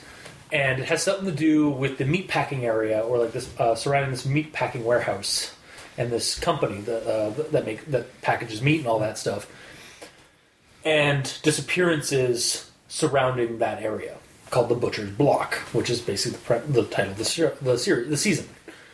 The trailer also shows some very dream sequency kind of like things, or like visions kind of things, including like, at least in terms of the film, like the shots, they look very much like dream sequences or visions, like the girl in the field or the girl in the bathtub. And then here's also the thing with the stairs. Yeah, Pretty sure it was in the woods, wasn't it? The stairs are in a, like, basically, they could be somebody's backyard. Or, like, they are in the woods, yes, but they're not... It's like a very open field. Yeah, I have a feeling it's probably like in a park or like on the outskirts of town, maybe at best. I mean, that premise in itself, like the stairs leaving the dense woods and coming closer into civilization, is a cool concept. I don't think they're tackling that though in this story, because the trailer has a lot of mention of, like, again, the meatpacking area and, like, people saying that like I'm just so hungry. And then like you'll change and you'll be better and stuff like that. And then like it's like a lot of blood and a lot of feasting on flesh, or at least feasting on meat. Mm-hmm. And the other thing is the cut. Now I'm not sure if this is an actual poster, but it's been circulating around on Google Images for Channel 03 Season 3, Butcher's Block. He wanted to say Butcher's Bay because of fucking Riddick. Yeah. Is the girl, the titular girl character, going up the stairs, and at the top of the stairs are I think the main like antagonist dude's face, but with like jagged teeth, like a Wendigo, like what we perceive like people like turn into when they turn into Wendigos. They basically get like fanged teeth and whatnot, or jagged like sharp teeth and stuff like that. So it's like a lot of dream sequence. It's very much in the same style as like the trailers and stuff for No End House and Candle Cove. Like there's a lot of kind of like, and those two seasons, the first two seasons of the show had a lot of like visions and like flashbacks and dream sequency things to them. So I think they're basically just continuing the formula, and again adding a cannibalism angle. And the stairs are probably going to end up not being of much significance. They might be, but I'm not holding my breath. Yeah, so, I mean, I'm still going to check it out just to make sure. Because, like, I wouldn't be much of a... Like, I'm not going to just, like, read a book... Or, like, judge a book by its cover. Yeah. Or judge a show by its trailer. But you're not impressed by the trailer. But so far, yeah, the trailer has not impressed me at all. In terms of, like, because I finished reading this series, like, I finished, like, all the way to the end, and you guys have some conflicting issues about the end, because, and more rightly so, the series just does end. But by the time I was finished, I was, like, I raged. Like, you guys can attest, some folks online can attest, when I, like, would talk to them, basically, like, I had to vent. Yeah. And I was like, God, why is Channel Zero doing this? Because, like, again, the first two seasons were adaptations. They were loose adaptations. They expanded. They added in things. They had some creative freedom with it, because the first season was basically like less than a page long in terms of its actual content, creepypasta-wise. So they had to basically roll with what they had, or expand on what they had. No End House, they changed it up. And then this one, they didn't even bother adapting it. They just took, as they say, they were inspired by core ideas in it, and they've taken those ideas and expanded on those. And basically what they've done is they've taken the most common thing that people recognize in the search and rescue stories, the Wendigo stuff, and I think they're just basically rolling with that stuff. And then throwing in the stairs as an Easter egg. Two things. Yeah. One... I think part of the problem is this feels like the second part in a two-parter, because we know that everything is starting in the woods and then all of a sudden they're there. Would you have preferred that they started this with some other wood-related scary thing, and then have like little teases that there's stairs, and then in the fourth one... Oh, you mean for the channel? For the channel. So, okay. Saying, like, in the third one, they have something to do in the woods, and they're kind of alluding that there's stairs there, and there's people mentioning that they're getting closer and closer to the city, but that's about it. But it's not really about Search and Rescue Woods. And then in the fourth one, they actually do Search and Rescue Woods when shit happens in the city. I would be okay with that if that's the formula they go with, but they don't go with that format. Yeah, I'm just saying, if they did that, would you have been okay? Yeah. Because it kind of I think... We kind of start getting at the end of this series that, like, shit is getting worse. Mm-hmm. Like, there's definitely something, like, the sightings are getting more frequent, or at least they're being more publicized. Like, sightings are popping up more and more of weird shit in the forests. And the stairs themselves are changing, or at least, like, breaking the mold. Like, again, inverted stairs, and, like, like luring people more drastically, or we're actually getting like sightings or stories of people like seeing their loved ones actually going like to them, not just vanishing after 4 seconds. I think if the series, and again, I could be completely wrong based on the trailer, could be completely leading us astray. Like it could be completely different from what we think. The trailer in that case then is just a bad trailer. Yeah. Because it's not even a red herring; it's just misleading me. Yeah. But the way the trailer is, or the way I'd liked it to be, if Channel Zero Season 3 to have been, is to show that like the stairs themselves are encroaching onto urban sites and are maybe causing weird supernatural shit to happen. Like if that's the case, like if that's actually the premise of Channel Zero, where the stairs aren't just like a dream sequence thing, like they kind of show in the trailer. Again, that's just my speculation based on my aforementioned knowledge of like the original seasons and like how they like produce them. Mm-hmm.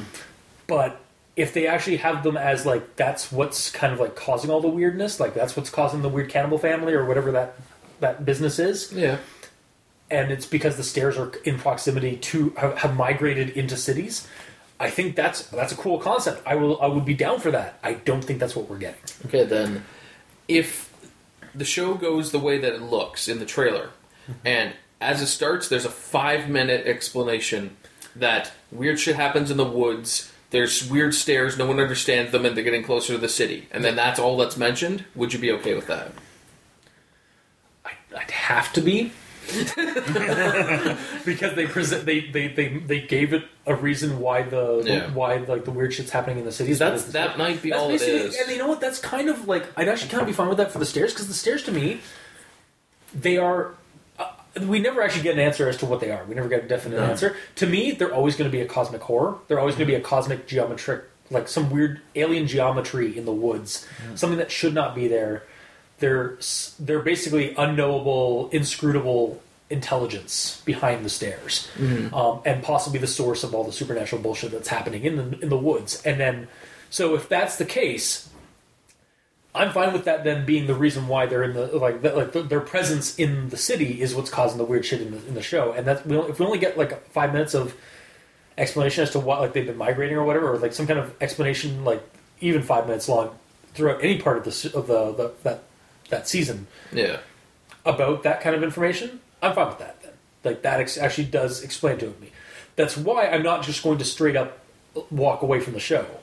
That being said, it should be in the woods. Yeah, exactly. Yeah, I wish like it would have been more of an adaptation and less of a like just taking the like one idea and going and doing something else with it. Like because otherwise, like why did you even get the rights to the show? Yeah, all they took is just stairs. Yeah, in like the woods. Yeah, and or like, in a field. Well, we don't know all that they took. Yeah, no, exactly. We're talking like we've seen the whole series. No, I know, and I am trying to clarify that. Like, we're only speculating based on a trailer. Yeah. And again, like, I'm going to be very angry if that trailer is that misleading. That, like, it... So, but again, I think you would still be happier. I'm willing to watch it. I'm willing to watch it. You would be happier compared to it being that and it actually being that and you not liking that, compared to the trailer being that and the actual show being good. Yeah. You would, I'm sure you prefer that. Yeah, exactly. So again, like I'm going to check it out, and I mean, we'll probably do an episode. We should actually do some kind of episode or something like that for all the different for each season, because they are creepypastas. They are media. There are different media than creepypastas usually are, but they're inspired by or they're based off of creepypastas. It'd be nice to read the creepypasta and then watch the series. Yeah, and we've well, I don't think you haven't read No End House yet, but we've all read Candle Cove. Yeah, and now we've all read Search and Rescue Woods. By the time this episode launches, I think it's going to be weeks away from actually when Channel Zero Season 3 actually airs. Like it's coming out in February. So,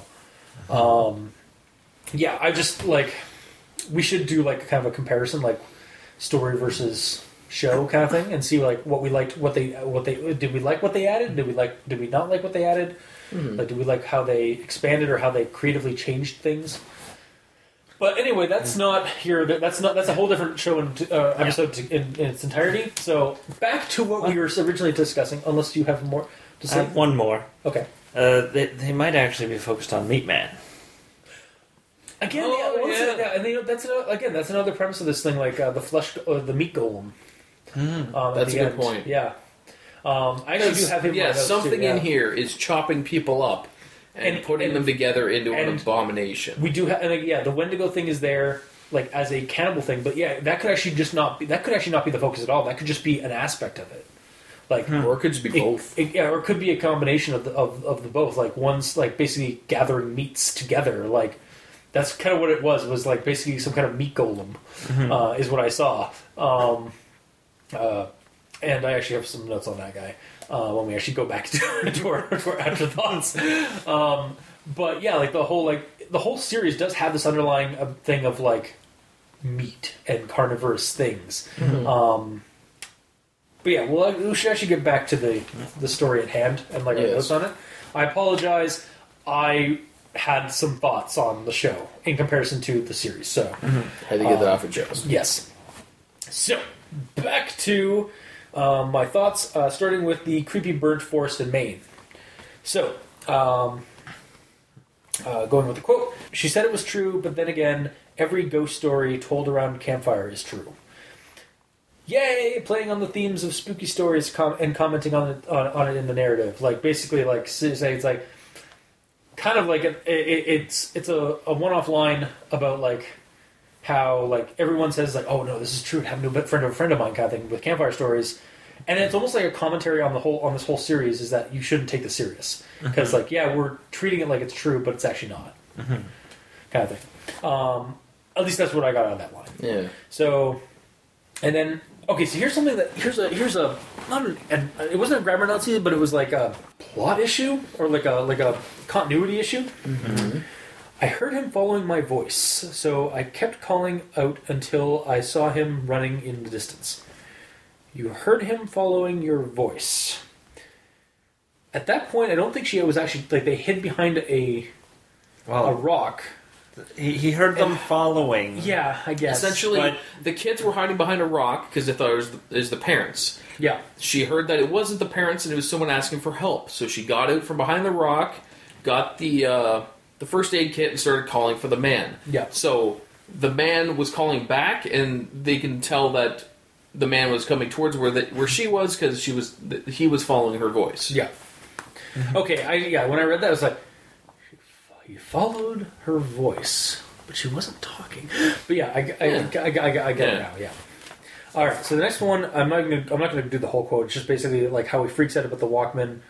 Like he looked over and saw the Walkman and screamed. Didn't even like nothing else. The Walkman didn't do anything. No. Yeah. He just started babbling and touching his face. I realized he wasn't wearing right clothes. He had some kind of gray cloth jacket and almost formal pants on. And the jacket had weird buttons and red borders on it. So, Confederate. Also, at this point, this is the adult saying this story. Yeah. If this is something that was this tragic and weird from the childhood, you would think that she would at least try to figure out what that uniform was. Yeah, by this time. Yeah, and say that he was actually wearing it. I didn't know at the time, but it was a Confederate uniform. Yeah. So I read that part and I was like, so time displaced Confederates in Maine? Yeah. I mean, it is Stephen King country, and we've already established the forests have weird space-time anomalies in them and displacing things. And I was like, it's just, man, these woods are weird. The forests are weird. Just, that's all I gotta say. It's just like...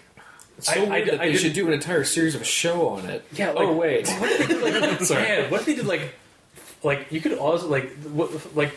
Screw just doing like an anthology for a single creepypasta. Just do it. Each season is a different story series, like different story plot line from this series. Each season. So have a whole season about Wendigo. Whatever, fuck it.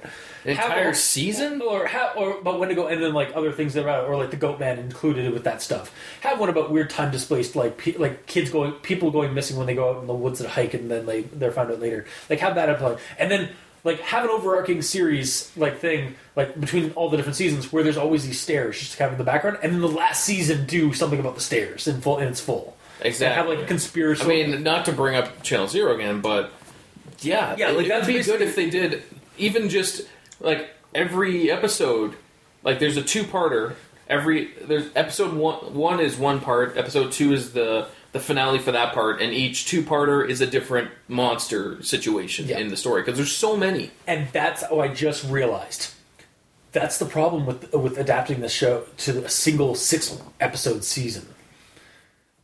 The other ones, Candle Cove and No One House a little bit less so. Candle Cove and No One House, though, were a single confined story. Yeah. They were about, again, mass hallucinations or weird supernatural thing about a kid, everybody seeing a kid show in static. Done. Like, that's all the story is. No One House, it was a 3-part series. It was a 2-sequel series, but it was always about the same story. It actually just continued on the same storyline about a house that never ends. Boom. Singular storyline. You can tell that in a 6-episode season. This has so many different ideas that they really shouldn't have done it as a singular season for this show. They should have maybe done it there as a maybe spin-off series, like Channel Zero, Search and Rescue Woods. They could have, but I still think it could have worked. It's just they had to. I think they should have broadened their horizons a little bit instead of just picking the one thing with the Wendigo. Yeah. Again, we haven't seen it, so we can't. Based on the trailer. Based on the trailer, but yeah. Personally, the 3 big things I can see in this are the Man with No Face. Yep. This whole flesh abomination seems to be the what's coming of all the random body parts we keep finding. Yeah. And the stairs. So that's 3 things with a 6-episode series, 2 for each. You're good. Yeah. End with the stairs and have the stairs referenced in all of them, so you see exactly. Have them be the source of everything, because that seems to be what they are in the series. Yep. It's never said, but it seems to be any even a layman can see that there is a connection between them and everything else that's going on. Mm-hmm. And then my final thing with this. Now that I said that, if they don't do that, I'm gonna be pissed. But anyway, right? that's why I raged for all week. Yeah. So I'm gonna be raging. So here's my quote. The final quote of this story.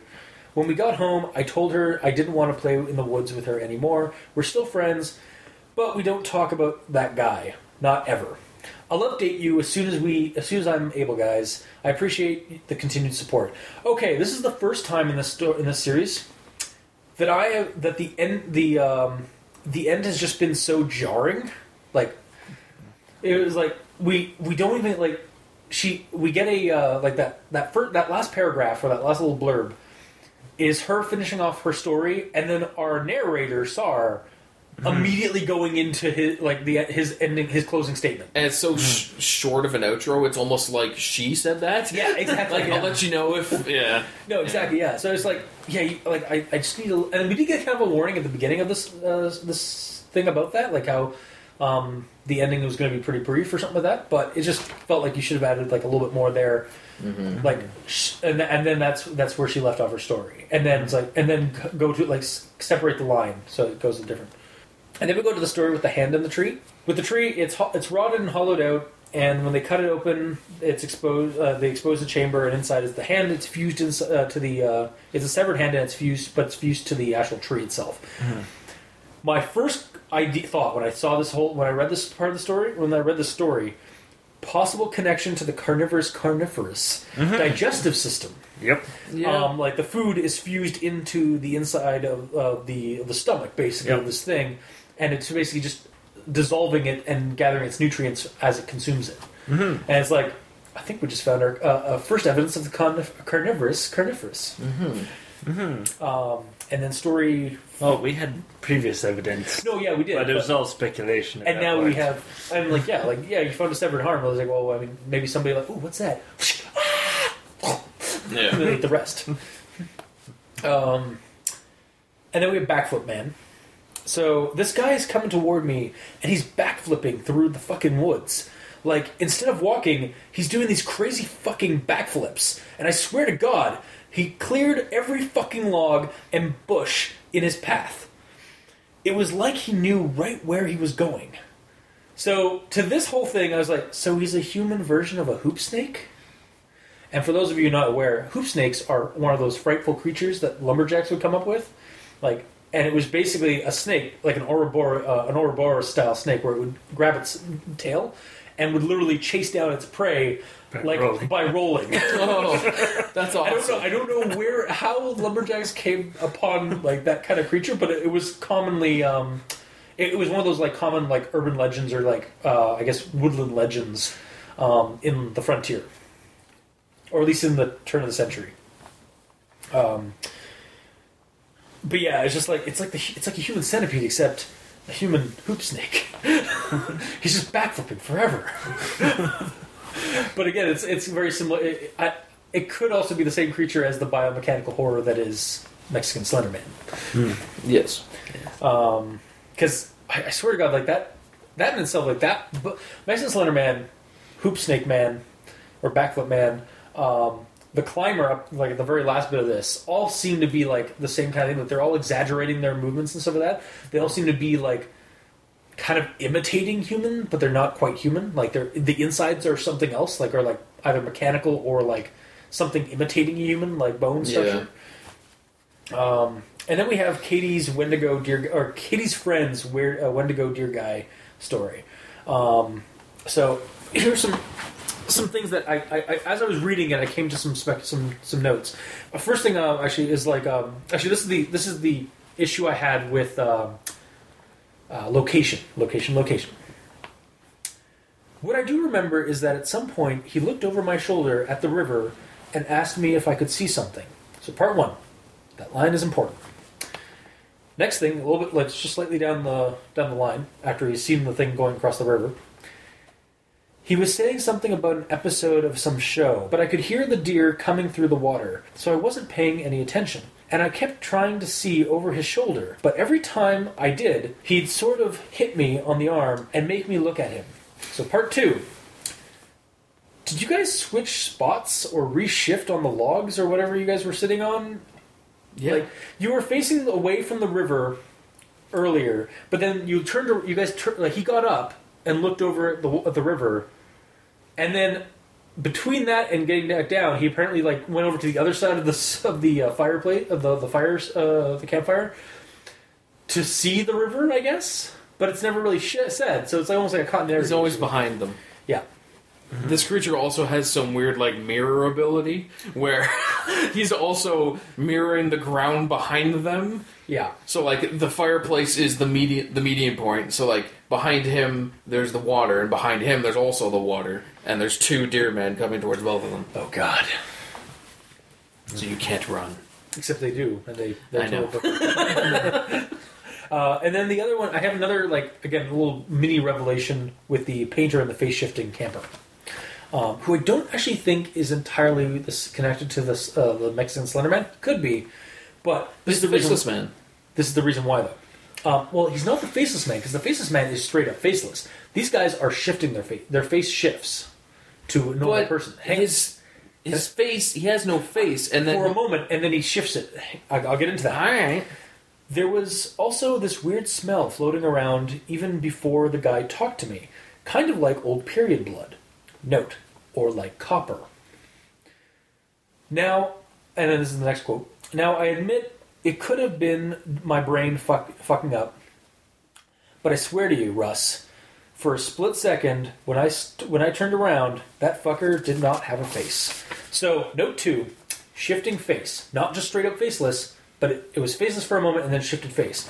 Very similar to the internet version of the Skinwalker, or the Fleshgate stories, or even the Anansi Goatman stories, where this humanoid entity from the woods kind of moves into a group of people's like who are camping out or whatever, and it will change its face to be something familiar, and even sometimes psychically implant memories that it's always been like a member of their group, or like kind of emit some kind of glamour, like psychic glamour or something, to make them think that it's one of them. But the signifier is that you can smell copper in the air, or like ozone, or like blood in your mouth. And that's usually the sign when they suddenly snap to and they realize, oh wait, that we had 5 people in our group, not 6. And then suddenly the creature like its face shifts a little bit weirdly, and then like it runs off or something like that because it realizes it's been had. Also, is Russ our narrator's name? It only took us 7 parts to realize. Is it part 7? Part 7, yep. 7. Yeah. Story 2. So how many pages is that? Like a good 60 pages? No. It's only the story is only 45 pages. The entire thing? Yeah. Oh. Yeah. Either way. So this is why part 8 was the way it was. because he got found out. Oh my god, you're right. He did say his name. Yeah, shit. How many Russes could there be? Probably a lot, but either way. That narrows the search quite a bit. So, it kind of like pulled me, like, made me realize, like, so maybe this, like, the thing that the painter encountered was not Mexican Slender Man, but in fact, one of the Goat Men or the Flesh Gates. Mm-hmm. Because, again, like, he didn't actually ever get to see this thing, and it just, like, popped up. Just a theory. It pulls away from, like, the connection, but, like, it also just adds, like, there's, again, more weird shit in this woods. Almost like it has its own, like, separate secret world ecosystem. Mm-hmm. It could also still be the Faceless Man. It's just he has different methods of trying to get to people. That's true, yeah. So for this instance, he tried to blend in. The instance when he was leading the guy away from the camp, he was just himself and he tried attacking him. Yeah. And with also, his throat mouth. And with all these like these different like bushmen or these woodsmen that are like popping up with like facelessness or face shifting, and like being blurry or being like shaggy, they could all be like I could see them all being different like different lures. Just like the stairs are always different, these could all be different like lures that different forms the lure takes to bring people to the stairs. And the series definitely shows an increase in activity of like what the stairs are capable of as it goes. Like the initial version is it's just stairs, and just ignore them. And oh shit, a lot of these like disappearances are about like our kids being taken by like weird humanoids. Mm-hmm. However, then it just ups its game as it keeps going, and we keep getting more and more. And as you read them, like they could all be disconnected stories, or they could all be connected through the stairs, which is what we're going into the next one. Story 3, I guess this is story 4, because there was a story between this one and the previous one. The story 4, near abduction of the girlfriend of Painter Guy. Okay. Basically, like the whole fact that like the girl. Oh yeah, so this is like it's like the girlfriend like commenting about the grinding noise, and then like him like no, like it was we heard that grinding noise, you know that grinding noise, and we all knew that grinding noise. And my comment was like, wait, what grinding noise? How do you guys like? And then it goes on, and it's like, I think the grinding noise they referenced earlier with the that weird that loud, super loud noise that the two guys heard when they were in the woods, and then they heard the crying loop. Oh, the freight train thing. I think they're connecting that to the like at this point in the series they're connecting that grinding noise plus the grinding noise that we hear later that the kid heard from the stairs. It wasn't that loud though. No, I know, but like remember because it was loud enough that they couldn't sleep, but it's not like they had to cover their ears and they were crawling up into a ball because it was so fucking loud. Well, that's true, but I mean, it could have different volumes depending on the person. Like our two SAR guys heard it like a freight train going by, and like they were freaking out about it, but nobody else heard it, so it was only them that heard it. Almost like it might have been in their minds. Like this one might have only been in their mind, or like the kid. Looking if it's in your mind, then there's no distance that matters. Well, I mean, it might be like playing tricks on your mind, like it, like you only hear it, but you think it's farther away, but you're actually it's all in your head, kind of thing, because it's like a psychic emanation or something. I'm not sure. Again, we don't. It's supposed to be kind of like weird and inscrutable, or like kind of like unknowable, but it's just like this is the first it just mentioned like we should know the grinding noise already, and that's the only connection I could think of like from earlier stories was that freight train sound we heard. I guess. That's not a grinding noise, though. No, I know. Yeah. Well, I mean, it kind of is. Like a train going over tracks kind of sounds like grinding. Like it is by definition like rolling like of steel against steel is kind of like a grinding noise. If it were breaking. Or breaking, yeah. But actually going is like a chung-chung-chung-chung. But yeah, again, like and again, I'm just kind of pulling at like whatever straws I could find or whatever like threads I can find, because that's the only thing I can find in this. Remember in the story that has that. Do you have the actual quote? I do. Of the original one? Of the new one? Yeah. Oh, actually, I have that too. Yeah. Yeah. Really funny fucker. No, it was because he kept hearing that grinding noise. My brother used to grind his teeth in his sleep, and it kind of reminded me of that. My girlfriend was freaking out, but I just kept telling her to ignore it because I've heard it before, and you just have to ignore it. It goes away eventually. You guys know what I mean. We all knew what he meant. So it sounds like the grinding of teeth. Yeah. But it's then... Eventually it stops, because you stop grinding your teeth. Yeah, no, obviously. But, like, what... Then where is this... Like, is it just because they know, like, we all know what he meant, like... It hasn't been described anywhere else in the story. Yeah, exactly, but it sounded like it was something weird that it was like another anomaly in the woods that everybody had heard about, but we've never heard... We didn't really get a story. We, as readers of the story, have not heard it, we haven't gotten a story of that one yet, except for maybe the noise that they heard, but that's not really... Yeah. It left me kind of confused. It's like, where is this coming from? It's another thing that they aren't mentioning. Yeah. Because for all we know, they could be holding back so much shit. Yeah, and that's true. It just seems like that should have got brought up as a story from previously. Yeah, like the way it was mentioned, it seemed like it was, but I couldn't. Yeah. Again, the closest thing is the train thing, but that's, I don't know. Yeah. Either way, move on. Yeah. And then, the stairs seem to lure the girlfriend while she's asleep, but it's stopped by the SAR painter guy. And then, this was basically the point in the series where I was like, damn, the story, like, the stairs are upping their game a little bit, like, actively, at least we're actively seeing them pull people to them.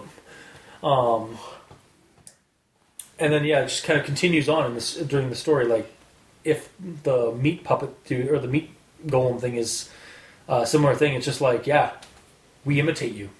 What you gonna do? And then it just lopes off into the woods. And then we go into the missing kid with and the sounds.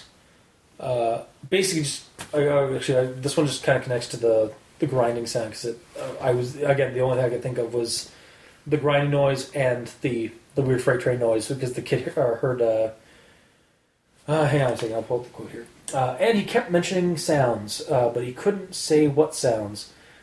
Just that it was loud and he covered his ears so he couldn't hear them. So... Freight train. Yeah, basically the freight train situation. Yeah, to the kid. And so that was like, so maybe that's where the grinding sound is, or at least that connects to the earlier element with the freight train thing. So it is sort of creepy in itself. Is like... Because it's kind of giving, like, the dad was clearly right there trying to make the fire, and the kid was hearing and seeing all this shit. So it's like, not just like the guys were far away and nobody else heard the sound, it's that somewhere... It targeted him directly. Directly targeting the people, And then we go into part 8, which is, and we have the intro and explaining why the series is ending. I didn't know how much writing about the things that are happening out here would affect every single part of my life, and maybe that was stupid of me. It's okay. You're just a victim of a creepypasta trope. Yeah, pretty much. Basically, was my thought on that. It's just, we all... I think every reader basically saw that coming. Mm-hmm. And then part 8 with the vanished girl story. But people started coming forward saying that they had seen her around the park shortly before she vanished. Some of the rangers in the area were sent out to make sure she didn't hang herself or something on any of the back trails. And then I kind of added on, so like my whole thing is like, I would have assumed that maybe she was dwelling in the woods like a hobo. But okay, that must have been some rough home life. If you're immediately going off to, she must have gone out to the woods to hang herself. Okay. Mm-hmm. Not the first angle I would have gone with for seeing her in the woods. But then again, I do have some slight experience with people living in the woods next to my workplace, so... Yeah. Well, it's the fact that, like, she was running away into the woods. Yeah, and you'd think that, like, she was running away into the woods to, like hide out, so maybe she was, like, basically... Yeah, like that situation in Seinfeld when Jerry buys the van, because his childhood friend and him always talked about having a van, and then he bought a van, and then he hated it, and he told the guy, and the guy... He always ran away into the woods and dug a hole to sit in it and cry when people were mad at him. Yeah, exactly like that. And then we have this new guy's story, or the news guy, or the radio guy's story about the imitating flesh golem. He fired 2 warning shots, and when the sound had faded, he heard a snap behind him. A man was standing at the edge of the campsite. This man was not wearing any clothes, but he also didn't possess any kind of human flesh. As this hunter described it, the man was made of some kind of amalgamation of raw meat and hair, as if someone had scooped up roadkill and molded it into a vague shape of a man, and they called him Rawhide. Or maybe Roadkill. Honestly, this is like legit. Like that joking thing aside, I gave him a name. Okay, I named him Rawhide or Roadkill. Why Rawhide? I don't know. It just sounded funny. Because it's raw meat. Yeah. It's made of hides. Yes. Oh, thank you. Thank you for covering up my just silly name for him. I named him Taserface. It's metaphorical. Honestly, like the joking aside, though, this is a cool but really creepy critter. Like this flesh golem. Like shit, the stairs are kind of like again upping their game a little bit if this thing is connected to it, because like basically just like, yeah, I imitate you. Goodbye. Into the woods. It's like bang bang, zoop. Or this is. It just seemed like the hunter, like cause, the way I saw it, like it almost gave the stairs or the presence or whatever is controlling the meat golem or whatever kind of an attitude, because yeah, it's like ooh in your face, kind of, scratch, and then the guy comes out, shoots 2 warning shots, and then it's like comes out like just suddenly like confronts him like on the other side of the campsite, imitates the gunshots. And does the zip thing, and like just to kind of freak him out, and just like, come at me, bro, come at me, and they just walks away into the woods. I have an audio recorder installed in my mouth. Yeah, and that's why the Confederate soldier was so scared. It was he actually has like a voice recorder Walkman. Okay, sure, yeah. And then my final one, actually no, not the final one, because I have some stuff for the end as well. The sighting with the climber thing, because that's all I'm calling it, is the climber thing. That's what they call it, the climber. Yeah, you watched it. Oh, you mentioned it already. Actually, pretty well in your rundown. So I'm not going to go. Basically, like again, like the whole creature, the fact that it climbed up the wall while they were watching it, like on the other side of a mountain, like on the other side of the ridge, basically, or whatever, like from a distance with binoculars. And the fact that it turned around and saw them and waved and then snapped in half or broke in half and like jumped off the thing, and it apparently just does that. And the guy was like promised them he'd report it, but he didn't. And I was like, good call, just ignore it. Just don't get the fuck out of there. Here's the thing too, like you were talking about that, like it's weird that he saw them to wave to them. Yeah. Who says he was waving at them? If he's just on some sort of pre-programmed path, okay, that's he true. could just go up there and be waving, just not to anyone specifically, but from far away. You see a man waving, kind of to get attention, assuming. Right? Yeah, to get attention to like, and then like sand checks.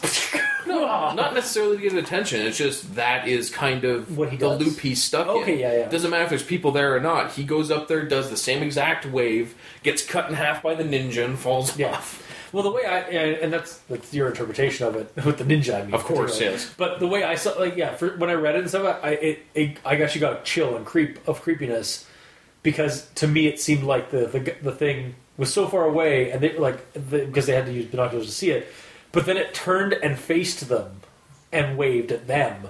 Specifically, it's like, "Hi, you're about to roll sand checks." Yeah. Snap. But also, it doesn't really say how far away they are. No. So if they're wearing like black winter clothing, yeah, and it's winter, everything's white. Maybe it's kind of up to interpretation with this one.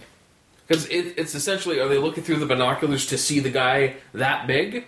Or, well, I'm doing a visual thing, but a couple inches big through binoculars, or are they zooming up so they could almost see his face? Yeah. Like, is he that close? Oh, yeah, well, they don't describe him. Yeah, and I would think that if they were that far close, they'd probably describe, like, if he was smiling or whatever. But they could see him close enough that they could tell he had no climbing gear. So I would assume you would be at least able to see his entire body. So he'd be at least like that. He'd be at least half a foot. In terms of like, well, in your vision, it's like you'd be able to see him entirely, but not zoomed up enough that you could see features of him. Exactly. Yeah. It's a cool creepy monster though. Like, because again, it could be some kind of like pre-programmed like like weird alien thing that just does that. It could be. It's not that it's an alien. It could be a ghost. Yeah, it could. Well, that's what I want to think it is that it could be some kind of ghost that's shot on a loop, or it could be like a guy caught in a quantum loop, like the space time anomaly. It's just he's stuck in a time loop. Basically, because here's the thing. He falls off, and they go to see if he find the location, and there's nothing there. Yeah, like not even impact. Yeah, and he just does this. That's what I'm saying. Like, because if it was an actual construct of alien technology or whatever the hell you're talking about, if it actually splits in half and falls down, it would impact the ground. Oh yeah, so it would have to be some kind of ghost or like it wasn't actually there. Yeah, exactly. In the deal. Yeah. Or if it was there, like with the time loop thing. It just reverts back to before he did impact. Yeah. Kind of thing. And again, like it's on a constant loop, like it happens like very periodically. Like he's basically like a resident. It's like, oh hey Bob. That's Bob. That's Bob the Pop Off Man. He just pops like his top just pops off. Yeah, and that's okay. So I didn't actually hate the ending, the way it cut off and some of that. I understand people would be really frustrated with it. Like you guys were really frustrated with it. Should we talk about the ending after? We are going to, but I'm just prefacing like that I did actually enjoy the ending. However, part of what I didn't like about the ending, the thing I didn't like about the ending, or about the part 8 in general, is that while it is really cool and interesting, and I really did like the stories that we were being told. And the weird escalation and how the Forest Service is trying their best to cover it up, even though it's not working. Like everything's kind of falling. Well, everything seems to be falling. It's apart. working like, really good. I mean, it is, but like the stories are like people are being more vocal about storytelling for the stuff, even though they're being told not to. Yeah. Essentially, Star is just being a dick and ruining everything. Yeah. It also just kind of felt a little zany to me, like. It's getting really weird really quickly. Like things, like I said, it's escalating, but it's almost escalating to a zany point of view, like cartoonish. Think about it like this: this person sold the rights to this, so they had to finish this up, get their ideas out because someone else took over. So I'm sure down the road, the writer wanted to have a slow progression to finding out about this meat golem, but because they sold the rights to make a show out of it, they gotta go, bam, meat golem, hi, bye. You know? It's there. Like, parts 1 through 7 felt, like I said, like, it's a nice slow burn, slow burn, I say, but it, like, a nice progression. Like, a decent progression. Yeah. Kind of realistic, again, like, just telling spooky stories, like, weird stories in the woods, and about the woods and stuff like that. Having this conspiratorial thing. Part 8, to me, felt like this national park is right next to Gravity Falls. Like sightings are popping up like every day or every week, and like by lots of public like hikers and stuff like that. And it's just like these aren't current events though; these are all stories from the past. No, but part 8 seems to be like they're happening more and more often. Like it's catching up to the modern. It's catching up to the current period, or to like at the point of this guy's writing the story. If that was the case, I missed that. Yeah, I don't know. I didn't feel that way. Okay, fair enough. It's just how I saw it. Yeah. And then the ending bit, like this is just a quote, and then my like comment to it. If you go out into the woods, I encourage you to be safe. Bring water, food, survival equipment. And then my extra thing too is perhaps a crucifix or an elder sign, something occultish has to work to ward off whatever the fuck this shit is. Like it just like he gives us like because like we're going through this whole series and he has like throughout the entire thing he gives us some like straight up normal advice on like being safe in the woods. Like if you're going out in the woods, be cautious and be safe. Like the woods are dangerous, you can get killed or you can get lost. But then like just to end it after like telling all these creepy stories, just like maybe a crucifix, maybe an elder sign. And then that is all my notes until we do our final thought. So, Mikey. Alright, so we'll start with part 5. Seems like it is about as any. Mm-hmm. So, to me, part 5 reminded me of the 5th Pirates of the Caribbean movie. So you didn't like it? It's where it jumped the shark. Really? That for me. Okay. And Pirates of the Caribbean 5 has jumping sharks. So... okay, cool. Well, why do you think they jumped the shark? Well, to understand my thought process, you have to go back to part 4. Okay. Oh, really? Yes. In part 4, it says something along the lines of, I have enough for 2 posts. Because it's a 2-parter idea, so part 5 is the second part. Part 4 has all these stories from Kraft Dinner and Peanut Butter and Ew, and I was totally expecting a repeat of part 4 with the giving the people names, and then telling their story in part 5. Yes. Which didn't really happen. Okay. So that means that part 5 is not really a spiritual successor to part 4 in regards to an actual... Did anything actually say specifically that 4 and 5 are... That is literally what I'm trying to think of right now. I don't remember... I do not remember reading... These are all, connected in the exact same way. But the way it was worded in part 4... Do you have it written down? No, I don't have it written down. But the way it was written in part 4 was that he had enough for 2 more posts type thing, and this was the first one. I don't remember reading Yeah, that but then, if that's true, then... Oh, so you weren't expecting specifically Kraft Dinner and Ew No. and peanut butter, but more named characters. Yes. Quote-unquote named characters. Technically, they're not named, they're not EW, or they're not EW or KD, but they are, people from that op. Here's the way he's thinking it, though. Sar went out and got stories, okay? So he's either writing them down for himself to remember, or just remembering them. And because in part 4, he name-dropped these people as specifically KD, EW, PB, it's weird that the next one, he doesn't continue that pattern. I mean, he kind of does. It's just they're not named. That's but it's the same premise though, story wise. But he states that he got all these stories at the same time. That's what I'm saying. He would be using the same methods for everything. So it's weird that just for the first part, all of them are initialed, and then the second part they're not. I guess. I don't know. And it's not mentioned that these stories, they didn't want to give me their name, understandably, so fine. Yeah. But it doesn't say that. Yeah. So it seems too separated. I get what you're saying, and I agree now. Yes. Okay. I understand what you're saying. I just don't care. That's fair enough. It does not ruin the story for me at all. It completely ruins it for me. But I understand why it would you. That's yeah. I just love that. I understand where you're going. I just don't care. We can't understand the upper thoughts of a cosmic being like him, right? But the real spot where it jumped the shark was, for me, was just the upside down staircases. I was like, they're already mysterious enough being out in the woods. Adding the extra layer of them being upside down doesn't add anything. Okay, at this point, I do kind of agree with you, because while I do enjoy the conspiratorial aspect of that entire section, that goes nowhere. Yeah. Upside down stairs are never mentioned again.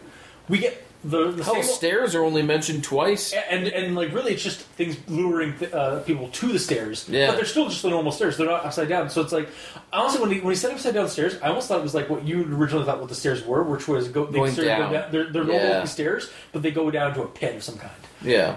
Which would have been more fine. I think that would have been cooler, actually. Actually, there were 3 mentions of the stairs, because there was the other disabled kid. But either way. But I can see, I don't understand. Okay, so I understand why you think it's plausible, because it's the same kind of issue I'm having right now that I'm thinking. But I don't care. This time I care. Okay. Because thinking about it, every other instance with the stairs, even the stairs that move, I do in quotes, with the kid, where it came to him, it showed it, it either moved to him or it was really just him perceiving it moving to him, but really he was moving to it. The stairs. Yeah. While they are illogical and unknowable in terms of why the fuck they're there, they have a logic to them in that they are obviously some kind of entryway to something else. Or to some unknown thing. Like, whether it be a maw of some monster that we can't see, or some spaceship. Cloaked spaceship, or which whatever. is the one I like. But the upside down stairs make no fucking goddamn sense. And maybe that's the point of them, of that story, but it breaks down it kind of almost breaks the idea of the stairs in themselves, because while yes, it makes them even more unknowable, it just makes them weird, and like I have no idea why there's stairs out in the woods now. I think we're all going to agree that in the last episode we did, we all kind of, in our recommendations, we speculated that there was going to be something happening with the stairs. Yeah. That was going to be big. And it's continuing. And nothing happened, really. Okay, stuff happened, but nothing really came of it. The thing is, we never got a conclusion. Like and honestly, I'm actually kind of fine with us not having a conclusion, because it leaves us... Because again, it's the same premise of like a cosmic horror thing. It's like, we're never going to know, but it leaves us to guess, and leaves us to wonder and like theorize. But we're not supposed... Like, sometimes we don't... Like, sometimes knowing the answer disappoints you. And by not giving us a direct answer, it gives you just as much, like, gratification than if we were to say, to have it known. To some. Because, like, I'm kind of disappointed that it didn't go anywhere. Yeah, so, like, where I agree with you that sometimes we need information for some details, this is the part where I walk a separate path from you. Because in horror, not knowing what that creature is, like not knowing what these stairs are, or what's behind these stairs, but just knowing that they are some kind of cosmic horror thing, or they are some kind of unknowable thing that we can't possibly comprehend, and they're just stairs, but they are the source of the thing. That is enough information for me in a horror story to get creeped out and stuff, because it leaves my mind to wonder. But I'm not like itching to find it. I'm not disappointed that we don't have an answer to what it is, because as soon as you find out what it is, that's when I become disappointed, because it's never going to be the thing that you thought it was. Yeah, and like, for all we know, if they told what they were, it wouldn't have been as popular as it is, because exactly, like half, or probably way more than half of the comments are probably just all like us having speculations about what the hell the stairs are. Exactly, and that's the nature of cosmic horror, is that we are never supposed to really know what it is, or like it's also kind of the same premise. I'm gonna bring in a tabletop Cthulhu thing with this.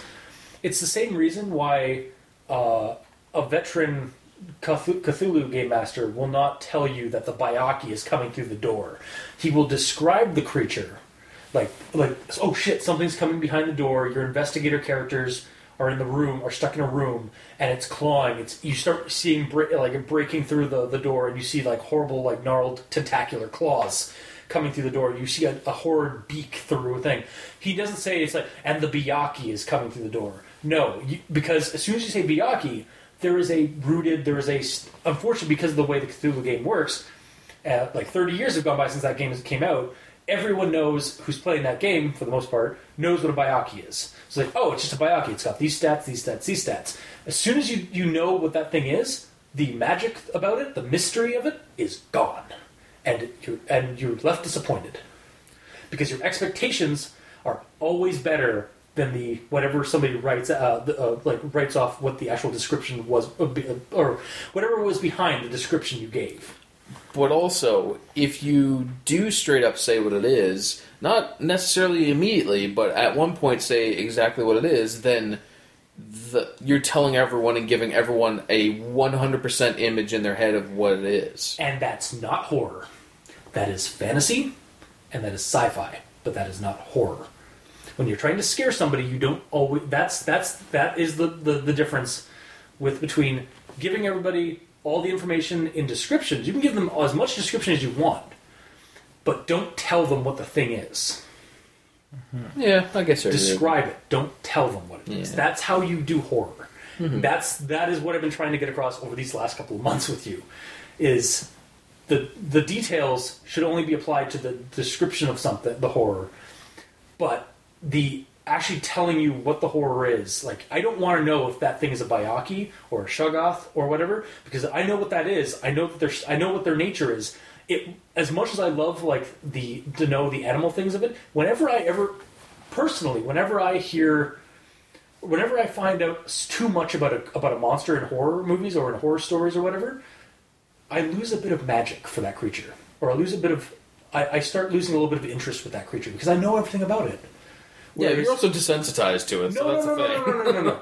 And that's also actually an aspect of that. Like, you could call it that, basically, is what that is that you're being desensitized. And that's not... Like, what desensitization is the death of a horror creature. Because it's no longer a horror thing. It is now something out of fantasy or something out of sci-fi. It is something that can be explained, and that's not horror. So are you saying that Jason Voorhees is not horror right now? No, definitely not. No? No. You wouldn't be scared if Jason Voorhees broke. I would be... Okay, so that is... Okay, no. I would, but that is not that kind of horror. The magic of that horror is not knowing everything. The horror of the unknown, like the fear of the unknown. I know which Voorhees is. He's a revenant. He's a giant walking zombie flesh tank man with a machete and a hockey mask. I know everything really about him thanks to 8+, 10+ movies that have come out.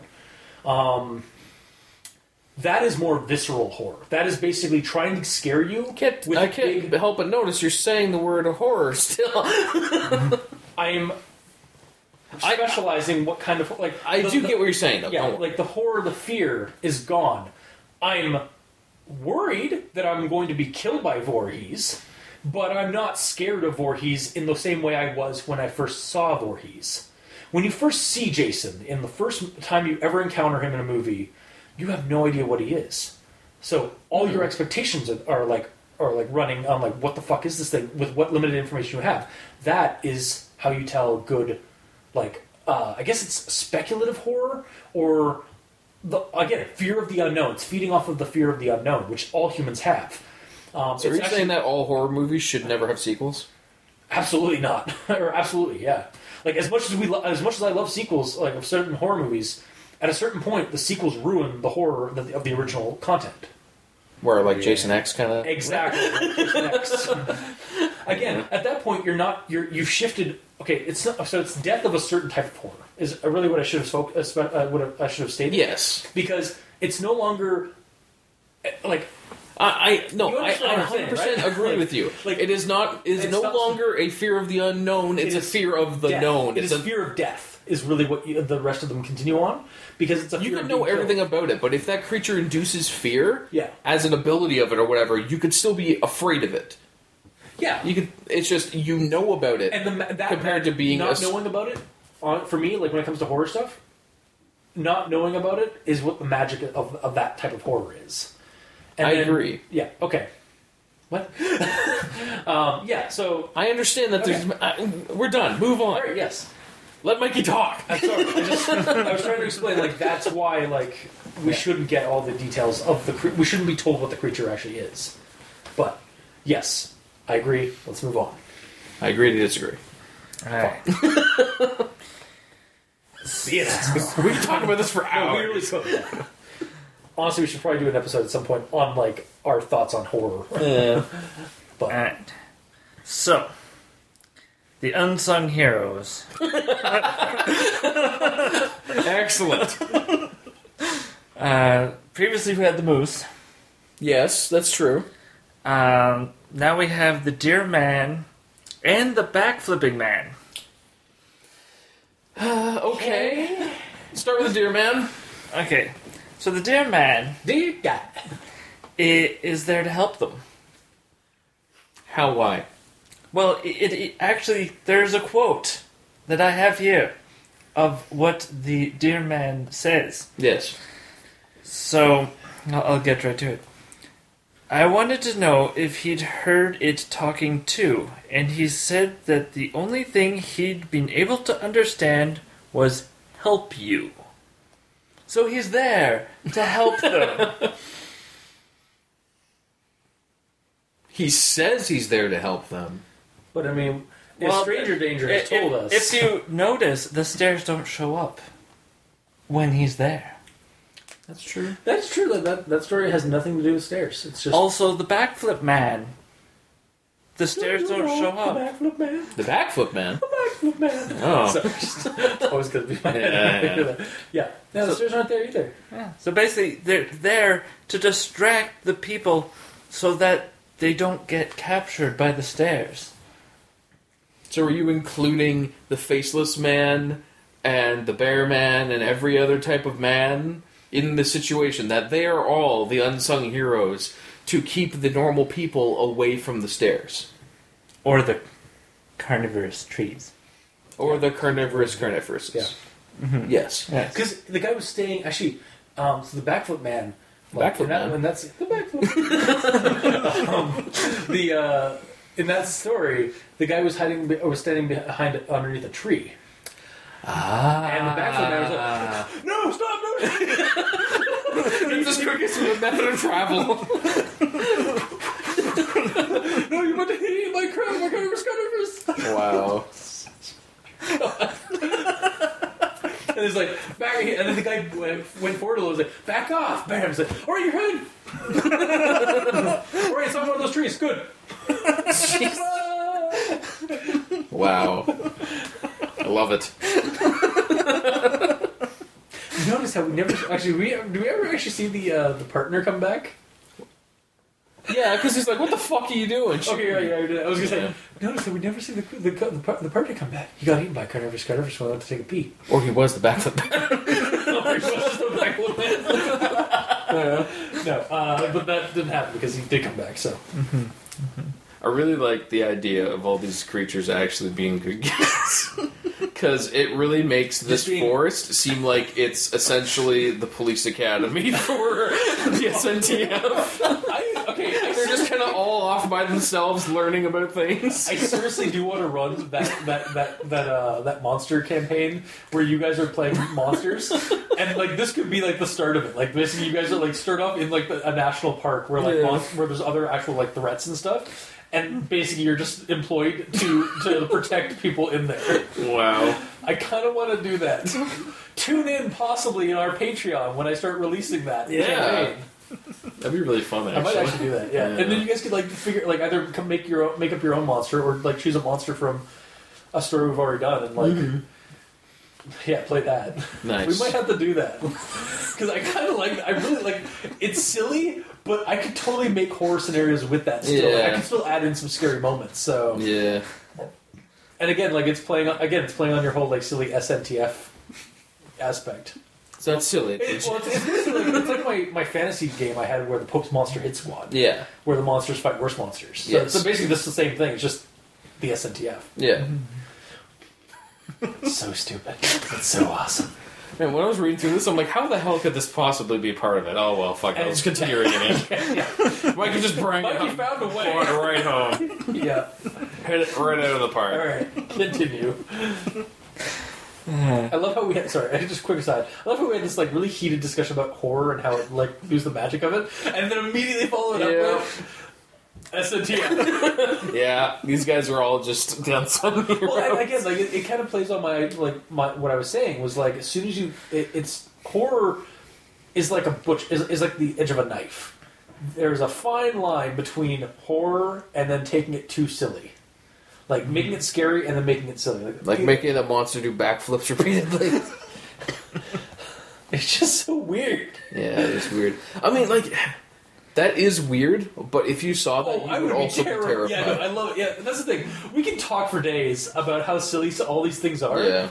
But if we were in that situation, I'd be like, fuck, nope. Just nope. Just run out of that forest. There's very few situations that, like, yeah, it's silly, but if you're there, you would be scared. Like, as silly very few that would not be that bad. Yeah, like, as silly as the whole meme of... Pennywise with the stupid dance. Yeah. If you were in that situation, for God's sakes, yeah. in the lair of this clown monster who's murdering people, it doesn't matter what he's doing. It would be scary because he is there to murder you. And that's the thing. It's because we're feasting your fear, or whatever the fuck. It's because we're observing it from a safe space. Like, yes. we're on a couch talking about this stuff. We're completely removed from what's going on in the story, or we're in front of a laptop. The only way you can make it really like that more scary at that time is turn off all the lights, have like ambient creepy music playing on your headphones or whatever while you read to get you in the mood. Like that's how. But like otherwise, you're safely in your home with the glow of your laptop or computer, reading spooky stories. That's basically creepypastas. But the creepiness comes from the afterthought for the most part of like, well, if I was in that situation, I would be terrified. And that's usually how you have to get. That's usually how I approach it. Is like, I really like how creepy this. Like, you guys tend to go like more like speculate like how silly this can be. I always like my default is to like kind of get into the mood and get into the story's head of like, all right, I'm in this situation. This would be creepy if I was here. Yes, and I'm the same. I keep it. I try to keep myself immersed and get as immersed as I can in the story. But yes, I do always try to like to see if there's a silly aspect to things, because that is fun to do. Yes, but yeah, backflipping for days. I wonder if at some point, like when technology advances far enough, that there will be quote unquote interactive stories like through virtual reality and shit. You know there's going to be like that. Like that basically when that technology becomes so commonplace, it's basically like typing in a creepypasta in like an entry. It's basically just going to be like programming monsters and like coming up with creatures and stuff like that and just throwing in assets and then just like basically it's going to be VR pastas. Like creepy VR pastas. Like all you can do is move. Creepypasta VR like files that you just like open up and you just like put on your goggles and your headphones and you're just like, and you basically be like the Oculus Rift, the creepypasta, and like you're gonna be like hearing the text and stuff like that, or like or honestly just experiencing the story via an experience, not just but that's like a decades down the road. I don't know, maybe a decade. VR's getting pretty good now. I'm just saying, like, when it becomes, like, that commonplace, like, I'm thinking that's decades away, but... Anyway. We're getting sidetracked. Yeah, we are. As we do. Continue, Mikey. Alright, so... Part 7. There is a reference to a staircase actually moving. Is that the one with the kid and then... Yeah. Yeah, I got the quote here. He said he'd been watching his dad build a fire and the stairs came up to him and he had to go up to them or something bad would happen. And they just kept mentioning the fire. So I'm wondering if he didn't do what the stairs wanted him to do, the stairs was going to make the fire like explode or something while his dad was working on it or something, or maybe make his dad just fall into the fire. Yeah. I'm wondering if it was actually like threatening the kid to do what it wanted to do. Essentially, yeah. And yeah, you mentioned it kind of earlier. I don't know if the staircase... Well, there's three kind of ways. It could either have physically showed up, but it was behind the dad while he was working so he couldn't tell, which drew the kid there. It either showed up in the kid's mind, just like the thing just kind of came in, or it made the kid walk towards it. Yeah, and it made the kid think that it was actually moving toward him, but really it was just skewed perspective, and it was actually the kid that was moving. Yeah, which makes the most sense in the story because these kids just disappear and walk away. Yeah, they literally just vanish after 4 seconds of not being in visual contact. Mm-hmm. Well, and I mean, sorry, just not to cut you off immediately. Yep. I'm gonna let you finish. But I think we also know, like, again, space-time fuckery is also a factor in some of these stories. At least it seems like that. Yeah. So what if, like, parent looks away from the kid for 4 seconds. Well, really, it's been 4 seconds. So maybe the stairs stop time, or like have a time dilation like effect. Pop up right in front of the kid. It's like, come up me, Dennis, and then like basically just start walking up the stairs, and then and then that's true. And 4 seconds have gone by. Yeah. But it was really like a couple of minutes. Dilation. Yeah.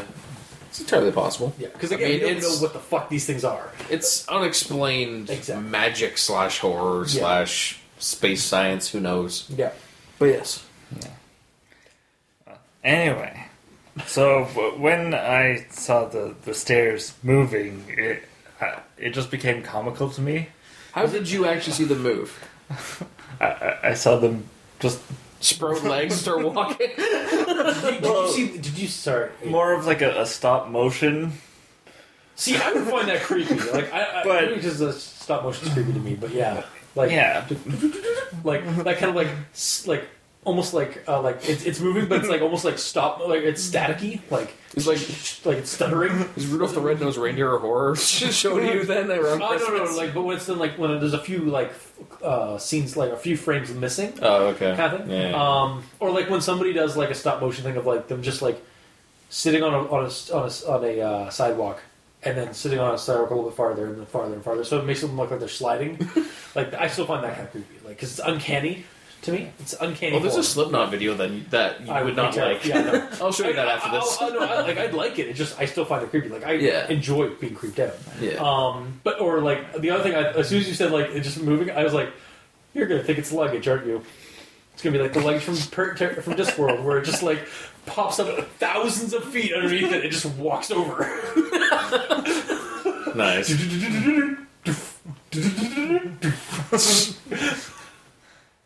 Well, another thing is like if it's smooth movement, then it's just moving.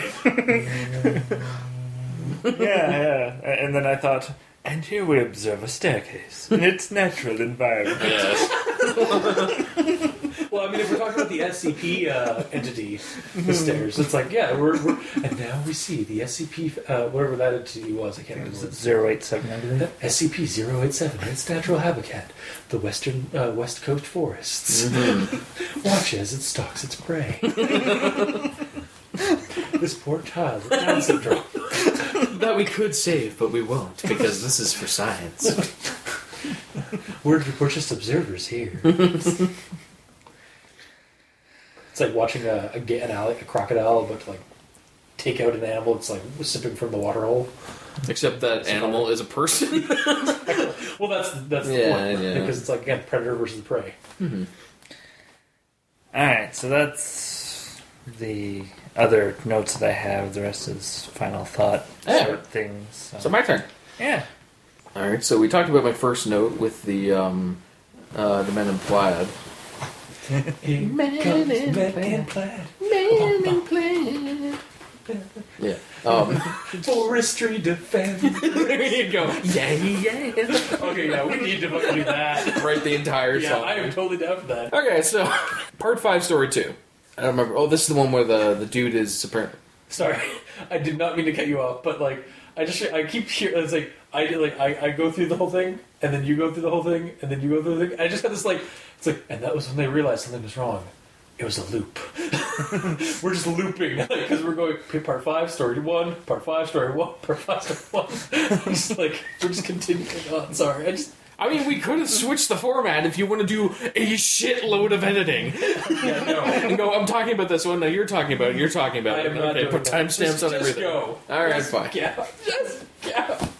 So, the quote is, but they kept going back out into the woods, so I went after them. This is the one where he's in the woods with dudes, and the one dude's walking away, and he...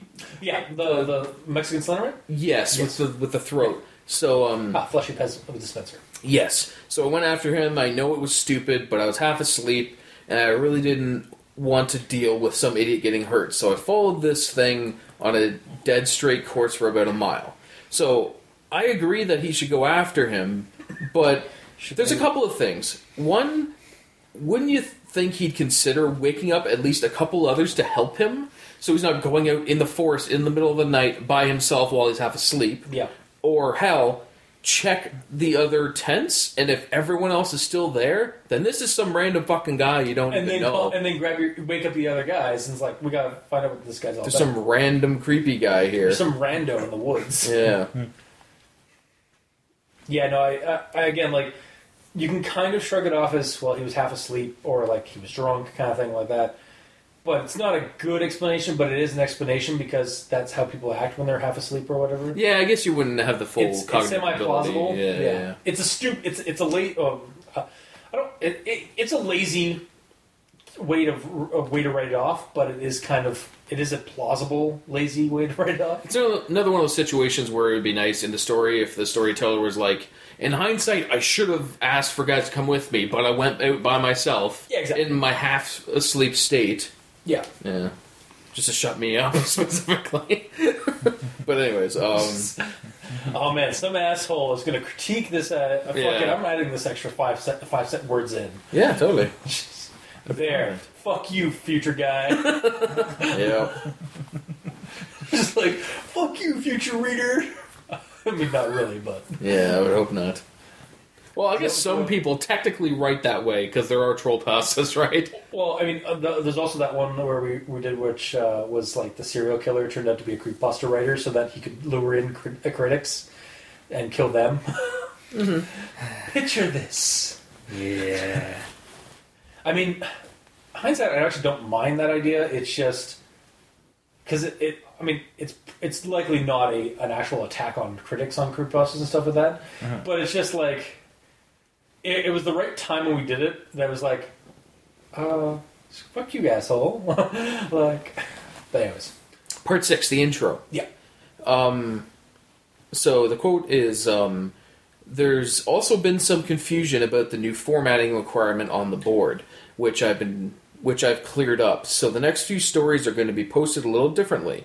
They'll be in chronological order, so I'll do my best to tie them into each other as much as I can so it doesn't skip around too much. What was the problem with No Sleep that they had to change from this previous format? I guess he was getting a lot of comments about like how, which I think is stupid, but I think he was getting a lot of comments about, or she, because the author's actually a woman.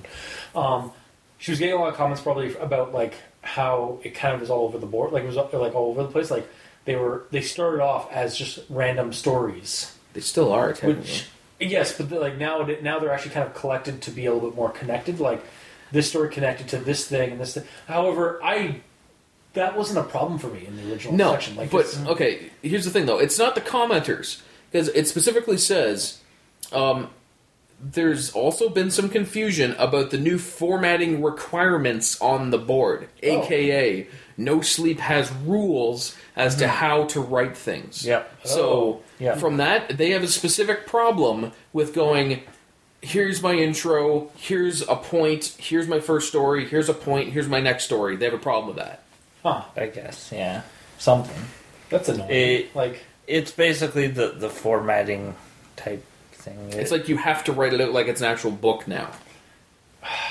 Like that's the only way. Like, yeah, that's kind of... Because you have to write it down as a continuous sort of story, I guess, is the... But, like, the way it was written before was fine. Like... I thought it was fine, too. This collection of stories, like, it made it seem realistic. Like, that is the fucking point of No Sleep. Yeah, the forced change did kind of ruin that a little bit for me, because it didn't feel as immersive.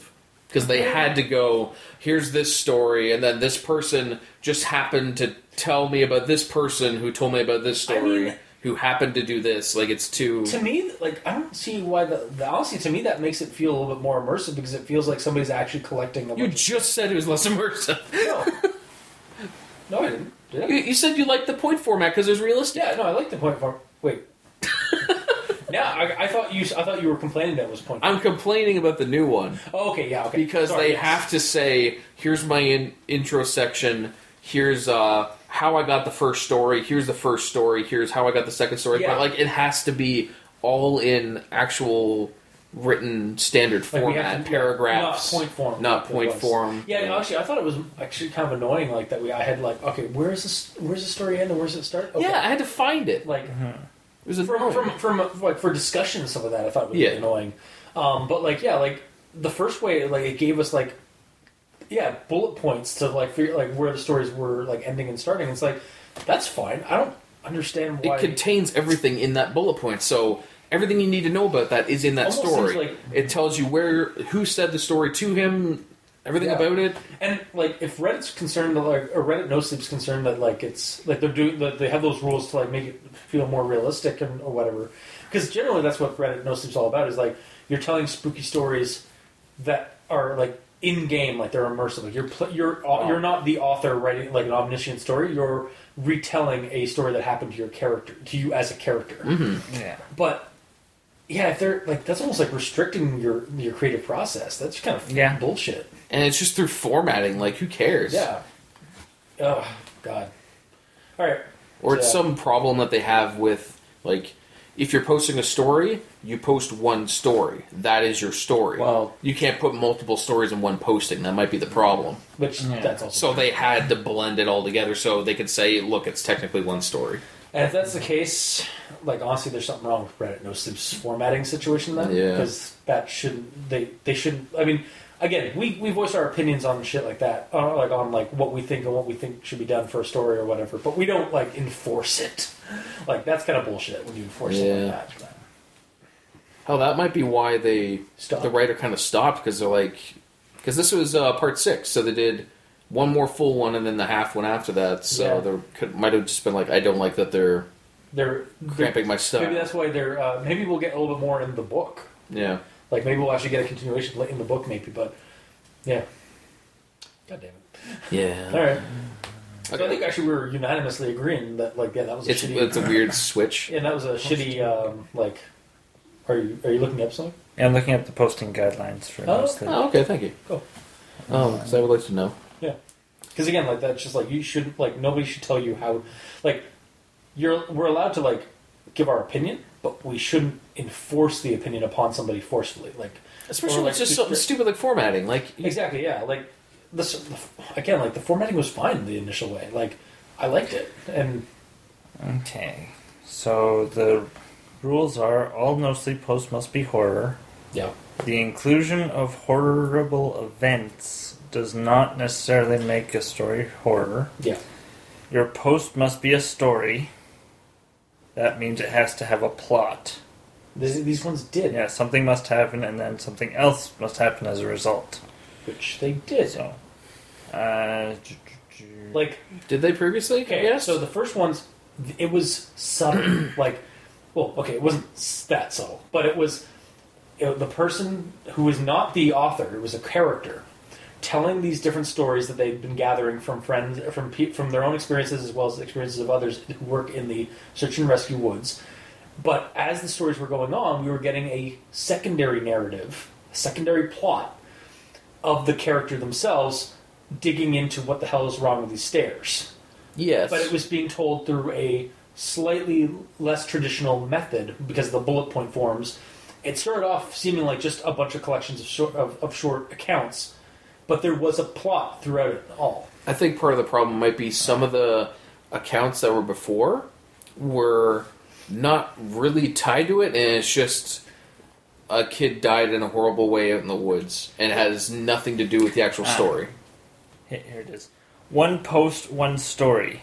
If you have multiple stories to tell, they should be in separate posts and mind all the other rules. A single post should not be a number of very short stories posted together. That's bullshit. I'm sorry, that is absolute bullshit. Because the way this story is told, it has to be a series of stories. Otherwise, this thing's going to be fucking 30 parts. Yeah, okay, well, that's the way that the rules are laid out, that sounds like it's set up so if a person is saying, okay, here's a bunch of stories, they're not related at all.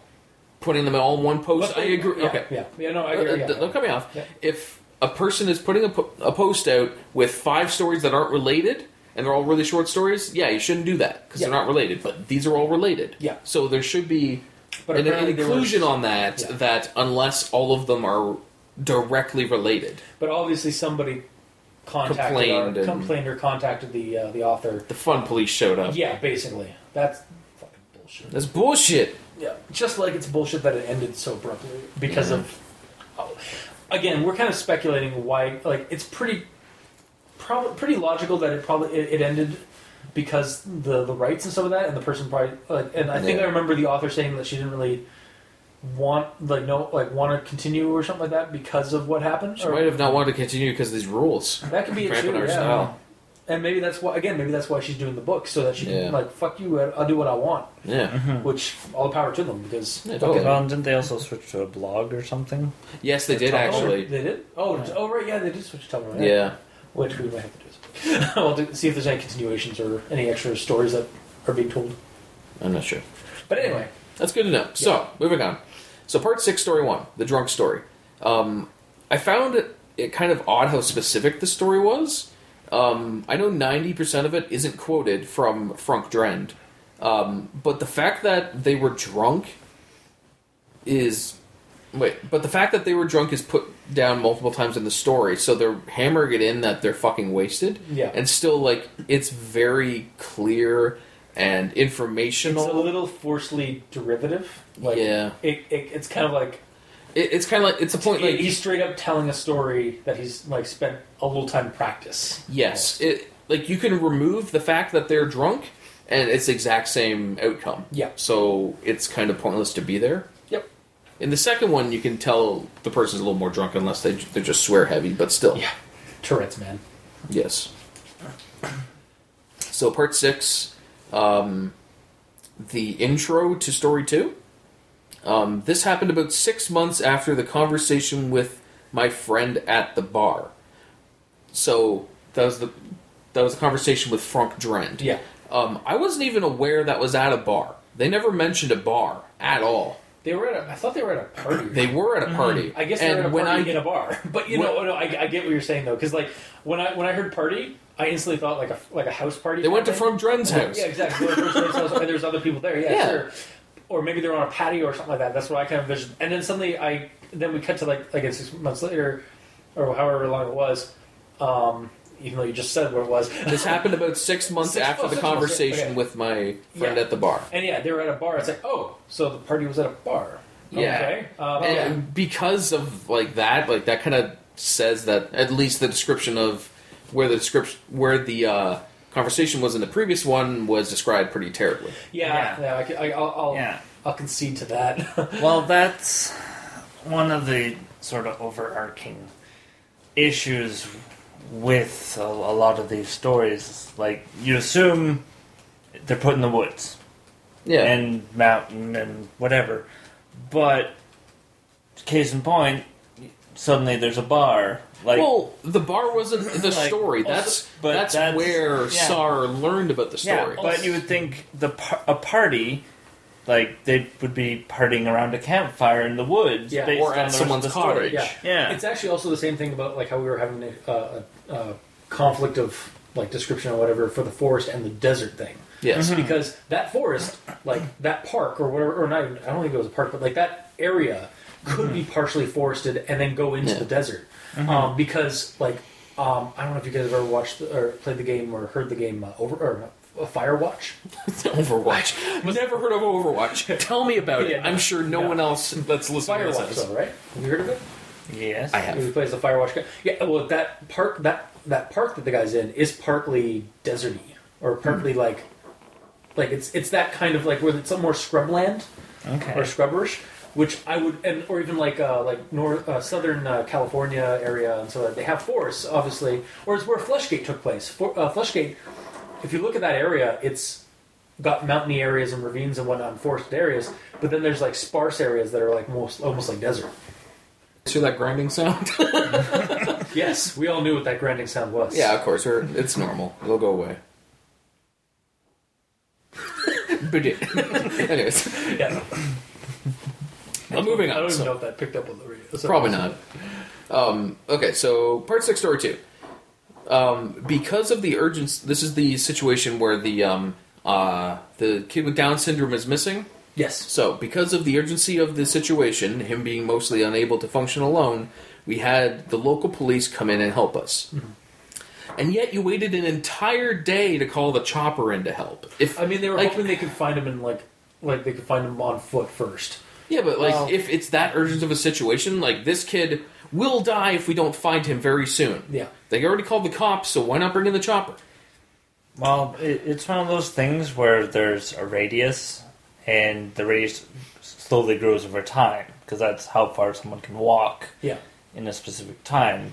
So, basically, at the beginning, there's a small radius, so you can theoretically have enough people to search that area before, and then the next day the radius has grown so large that they need a chopper. Yeah, like I also think... so like it'd be overkill to bring a chopper in. But like in that situation where someone out there has no way of actually protecting themselves, like you'd figure you'd kind of go overkill just to be sure. I haven't. It's a shitty, or it's a terrible explanation in terms of how like sad it is. Yes. Protocol. It was probably more cost effective. It's probably this kid like needs to be found today or like as soon as possible. But what if like they probably were hoping that within the first couple of hours they could do it with a huge manhunt, like with manpower, because that's a lot cheaper than having a helicopter go over top. Like that helicopter costs that guy's shift or that guy's like service plus fuel. Yeah. So I mean, it's a shitty kind of impersonal thing about it, because they are trying to find this kid as soon as possible. But I'm thinking it was probably protocol to if they can't find him in that first day, those first 13, 14 hours or whatever. Yeah. Then we get the helicopter in. Yeah, you're probably right, unfortunately. Basically... I'm not saying you're unfortunately right. No. I'm saying that sucks that you're right because of that, yeah. From what I understand, again, I'm not sure how 100% this is, but, as far as I know, for missing peoples and stuff like that, if you can't find them in the first 24 hours, they're dead. But then they're not officially a missing person until 24 hours. Yeah, that's it. Yeah, they're not officially a missing person until 24 hours. And then if they haven't found them within 42 hours or something, they're likely not going to be able to find them alive anyway, or unharmed. That's usually the issue. I think it might be slightly different, but that's basically the layman breakdown is based on what I just happen to know. So okay, although that might be different in a forested area. True, because it's more dangerous than because there's wild animals and such. Yep. But either way. So moving on to part 6, story 3. So this is the tree one, where they cut the tree down. So, so the quote is: "The inside of the tree was all rotted out and hollow in one spot, and when they cut it down, it had exposed that chamber, and inside it is a hand, like a perfectly severed hand, and it looks like it's actually fused with the inside of the tree." So when I first read that, I didn't really have a clear vision of what happened, what it actually looked like. It took me a couple minutes to actually get an image of this into my head.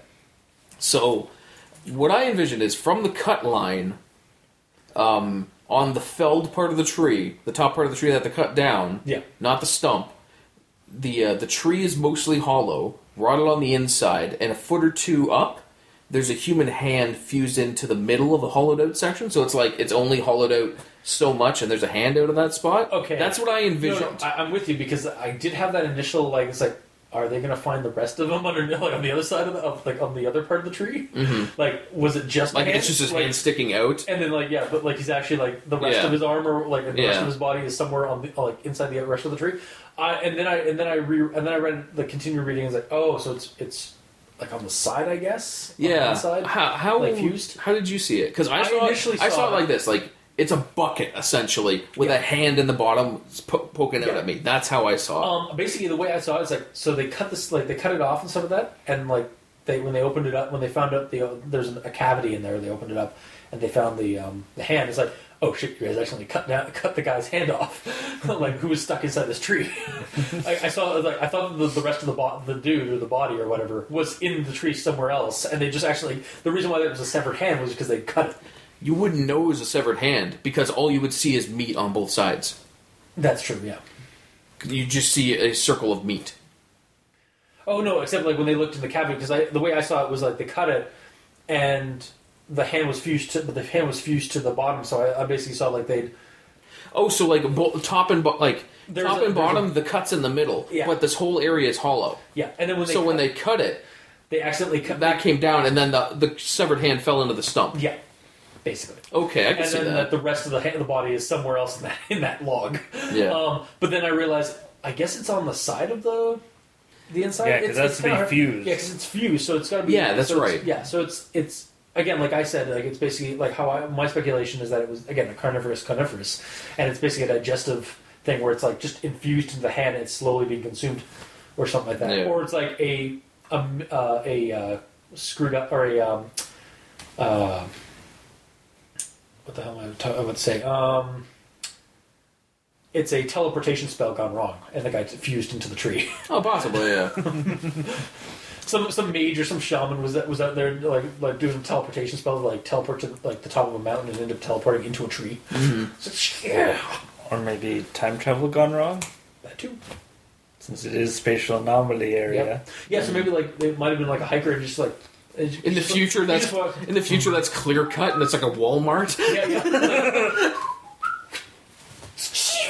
Teleports back into the middle of the tree. Yeah, and just like dies instantly from the whole thing, from the process. So, one way that I think they could have taken this way worse is if there was not just the hand, but multiple body parts or an entire body in the tree. So when they're cutting into it, there's just a fountain of blood coming out of the chainsaw as they're trying to cut down the tree. Or like when they cut it open, like it like go the full like digestive system thing, and like there are rotting chamber inside the tree, but not just like rotting like wood, but also like rotting flesh and stuff like bones and stuff like that. Like they're still like partially dissolving or fusing into the tree as well. So or like when they cut the tree apart, the tree itself has internal organs. Yeah, exactly. Like it's got some like again, we have evidence of the carnivorous. Yeah, which I really fucking like. I want a story again. I want a movie about that or a show about that, like killer trees. But like, or like that feels like an X-Files episode, honestly to me. But yeah. So, part 6, story 4. This is Tourette's Sar, his story. So, is the entire thing paraphrased, or do you think these are actual quotes from Tourette's Sar? Because this whole thing is in quotes. Is Tourette's Sar the... He's the drunk guy who's swearing all the time. Okay, yeah. The one with Tourette's. Probably with Tourette's. Yeah, what's the story about again, though? Like, for that one? Is it Backwoods Man? Or Backfoot Man? Yes. Because he was doing multiple fucking backflips all the fucking time, and he wasn't fucking hitting anything. It's like he fucking knew everything. Yeah. Like he's probably like transcribing or paraphrasing what the guy said. Yeah, like I was almost thinking, like, did Sar actually decide to bring a recorder with him? Yeah, because of how popular this is getting. So he's actually recording everything and then writing down what he specifically said. Yeah. Hence why there's so many fucking and shits and yeah, because otherwise, like, he probably wouldn't have done that. Like, he probably would have said, like, yeah, the guy told me this, and this. Yeah. Would know the swearing. It's or maybe includes, like, yeah, there's a lot more swearing involved, but you get the gist. I'm gonna keep this PG. Yeah, with these, like, body parts on, like, that's totally PG. This guy getting killed. Although... Oh, no, this was also the one with the head death, right? No, this is... No death happens in this. Okay. This is when Backflipper shows up, he pulls out his gun, shoots at him, he leaves, and that's it. Yeah. I would like to point out that Part 5 and 6 have trigger warnings. Do they? Yes. So, on my one browser, it would not show the story. Shit. Oh yeah, it did say, like, not safe for work or whatever. Yeah. I wonder why. Well, Gut Boy... Oh yeah, that's true. Yeah, and Gut Boy was pretty visceral. Gut Boy, ew, Gut Boy. Yeah. Oh god, gallows humor all over the place. Pretty much. So, but in that same story, quote is, "Now I've got my pistol, but you and I both know that it ain't gonna do shit against a cat." Yeah. This is when he hears some weird noise, so he thinks it's the mountain lion, so he pulls out his little pistol and cocks it back. So I did a little bit of research looking around on forums for the kind of pistols you would use to potentially defend yourself against a mountain lion. Okay. And I got really mixed results. So I'm assuming that he's talking about like a police issue kind of standard ass revolver, right? Because that's kind of the standard ass pistol most people get. So, like 10, 15 minutes of research and reading a forum of a bunch of people responding to someone saying that there's mountain lions in my area, and I have a .40 caliber pistol. Is that good enough for home defense? And wow, I love the internet for its oddly specific. I know, right? I know. But you find out anything on the internet. Yeah, pretty much. Because chances are, if you've asked that question, 40 other people have asked that question. Yeah, essentially. But it seems like it's relatively factual. Like. Some people are saying that he'd be fine. Other people are saying that you should probably have a shotgun or a rifle. Yeah, Other people are saying, like, you shouldn't bother at all because by the time you see it, you're probably dead. Well, they use, like, raptor tactics, so, like, they'll ambush you and just jump on you, so...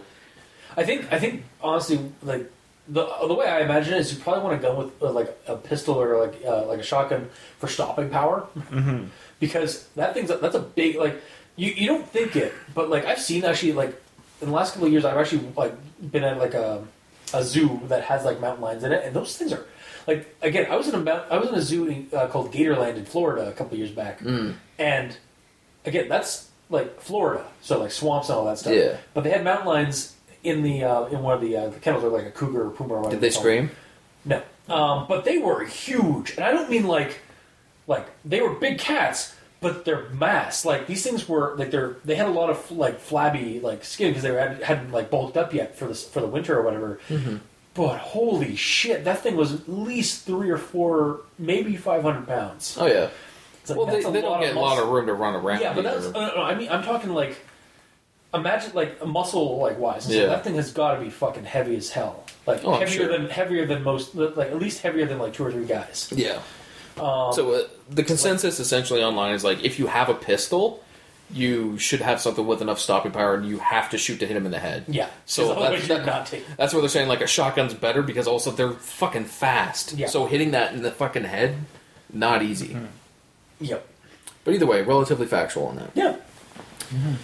So part 7, story 1. This is the one with the deer guy. So. Sorry, every time ever since we did that, it's like, dear guy, I have always hated you. Sincerely, Goat Man. Yeah. Oh, Dr. Leviathan. It's fine. So, my only points on this are 3 seemingly unnecessary specific things that are in this. And I don't know why they're there. First of all, the flint. Yes, they specifically mention the flint, and they specifically show that Hans Skype is learning how to use it. So I figured, like, through natural story related bullshit, like he's gonna have to use it for some reason. No. But it's there for reasons. It's just because it's just added flavor. It's like he'd never got to use it before, and as a kid, like he was fascinated by it. Yeah, but it's really like it's like mentioning that they had brown bread that trip instead of white bread. It doesn't matter. No, I get you. I mean, to me, it just added like he was trying to. To me, it seemed like he was just trying to recall any kind of details, because it was probably a decade or 2 ago, or several decades ago, like when he was that young. So he's like trying to recall it. So I just got that kind of thing, was like it's like, oh yeah, I remember like the flint thing, and like I remember being fascinated because it was the first time as a kid like learning about it, like how to make a fire that way and stuff. Like just like trying to like recall anything about that night. I agree. It's just oddly specific and goes nowhere. Yeah, no, I guess. Yeah.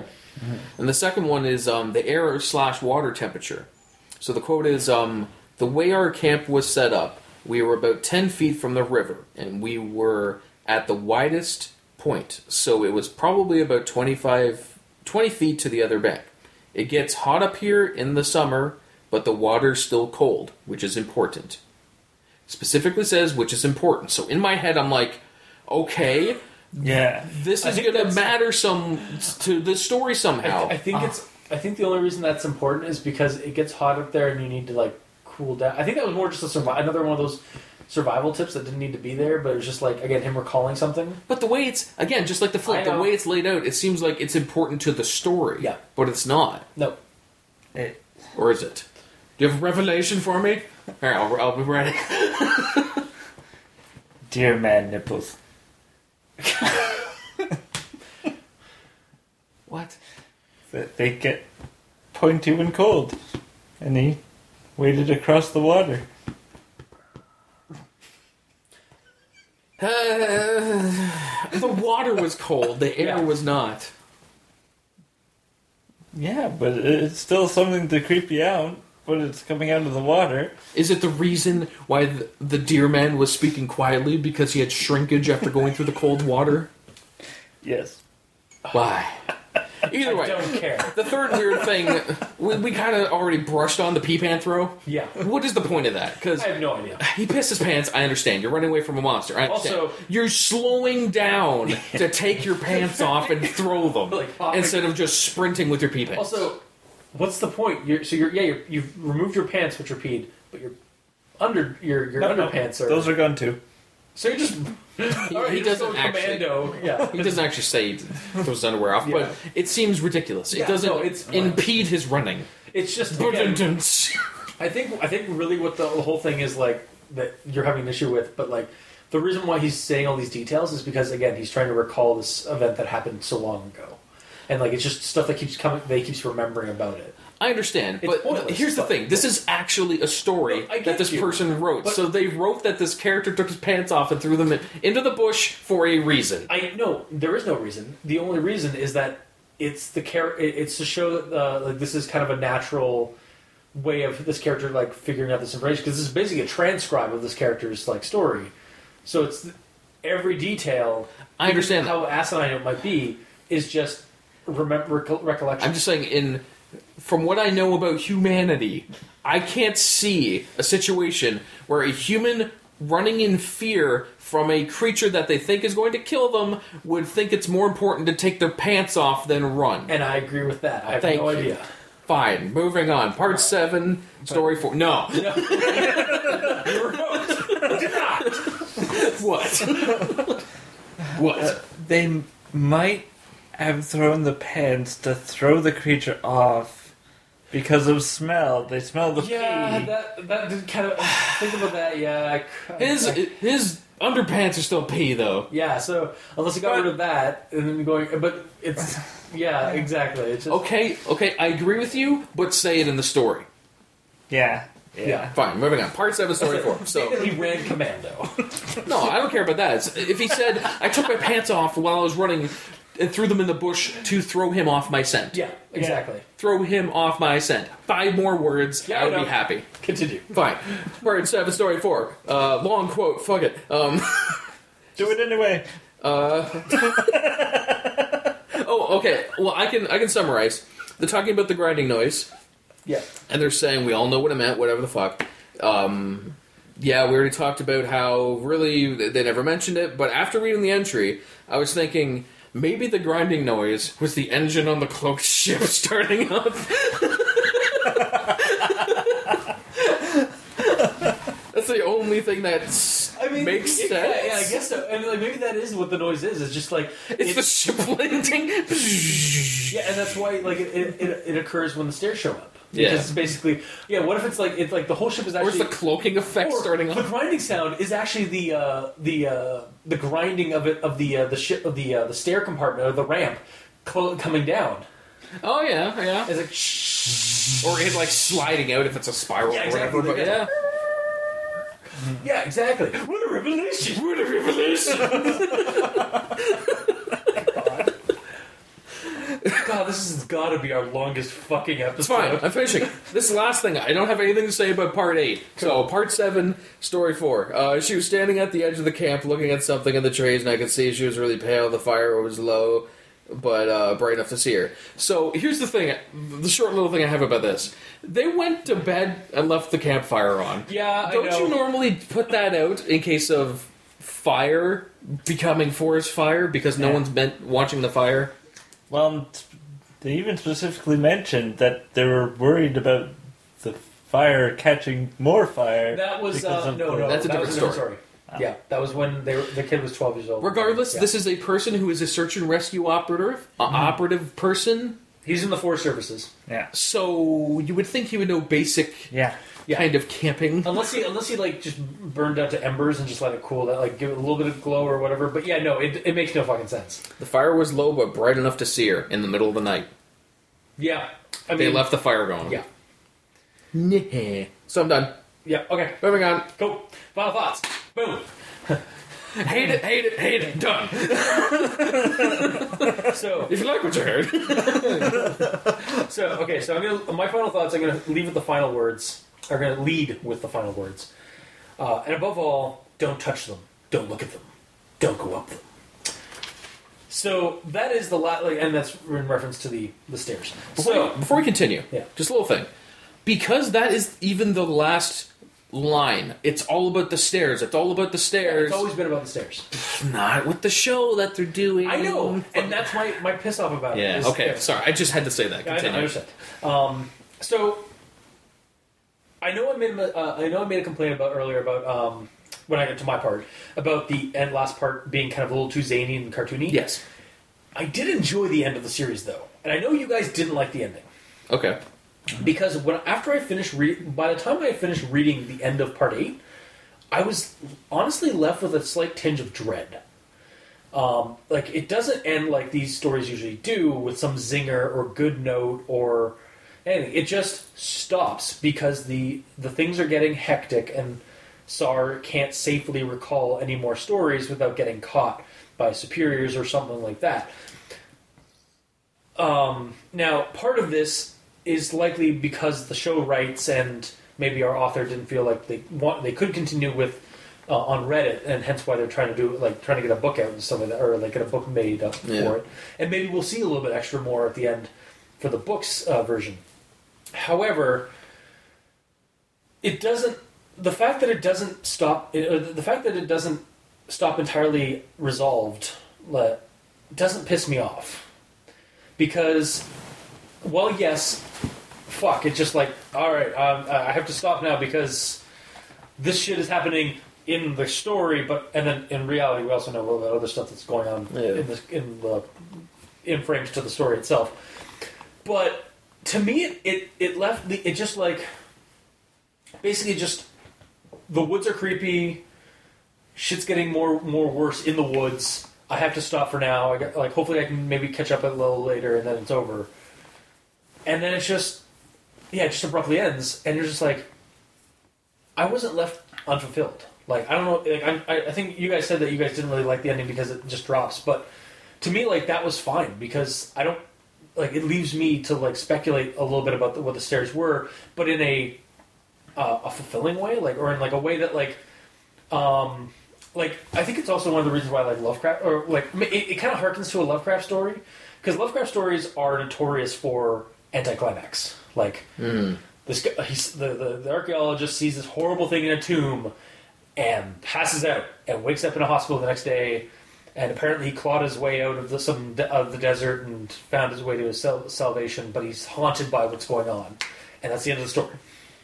Same kind of base premise for this is like, this character has dug too deep and has to stop. And the woods are or the woods are getting worse. It has kind of I think the dread I was getting was that, like, shit is getting worse. To the point where our writer, our narrator character cannot continue spreading the word because his supervisors are getting are getting more and more paranoid about who's dropping these stories and stuff like that. Just be safe out there. SR out. And then it's like, wait, but the woods are still... Oh. And then, like, you're just kind of left there in the dark with the scary monsters still in the dark. Like, to me, that's kind of what I got from the ending. And I know that's not everybody's opinion. And I understand, like, why you guys, like, might not like that ending, because you want a better, like, a more fulfilling ending. But with what we got, with it just abruptly, like, being all crazy and then just ending abruptly, it still held this whole series has still held my interest for the last 4 parts. So I genuinely like this. Like, I recommend the Search and Rescue Woods as a series, as a story, as the stories, the 8 parts. And I hope she does get the book written up, and I hope it does have a little bit extra at the end.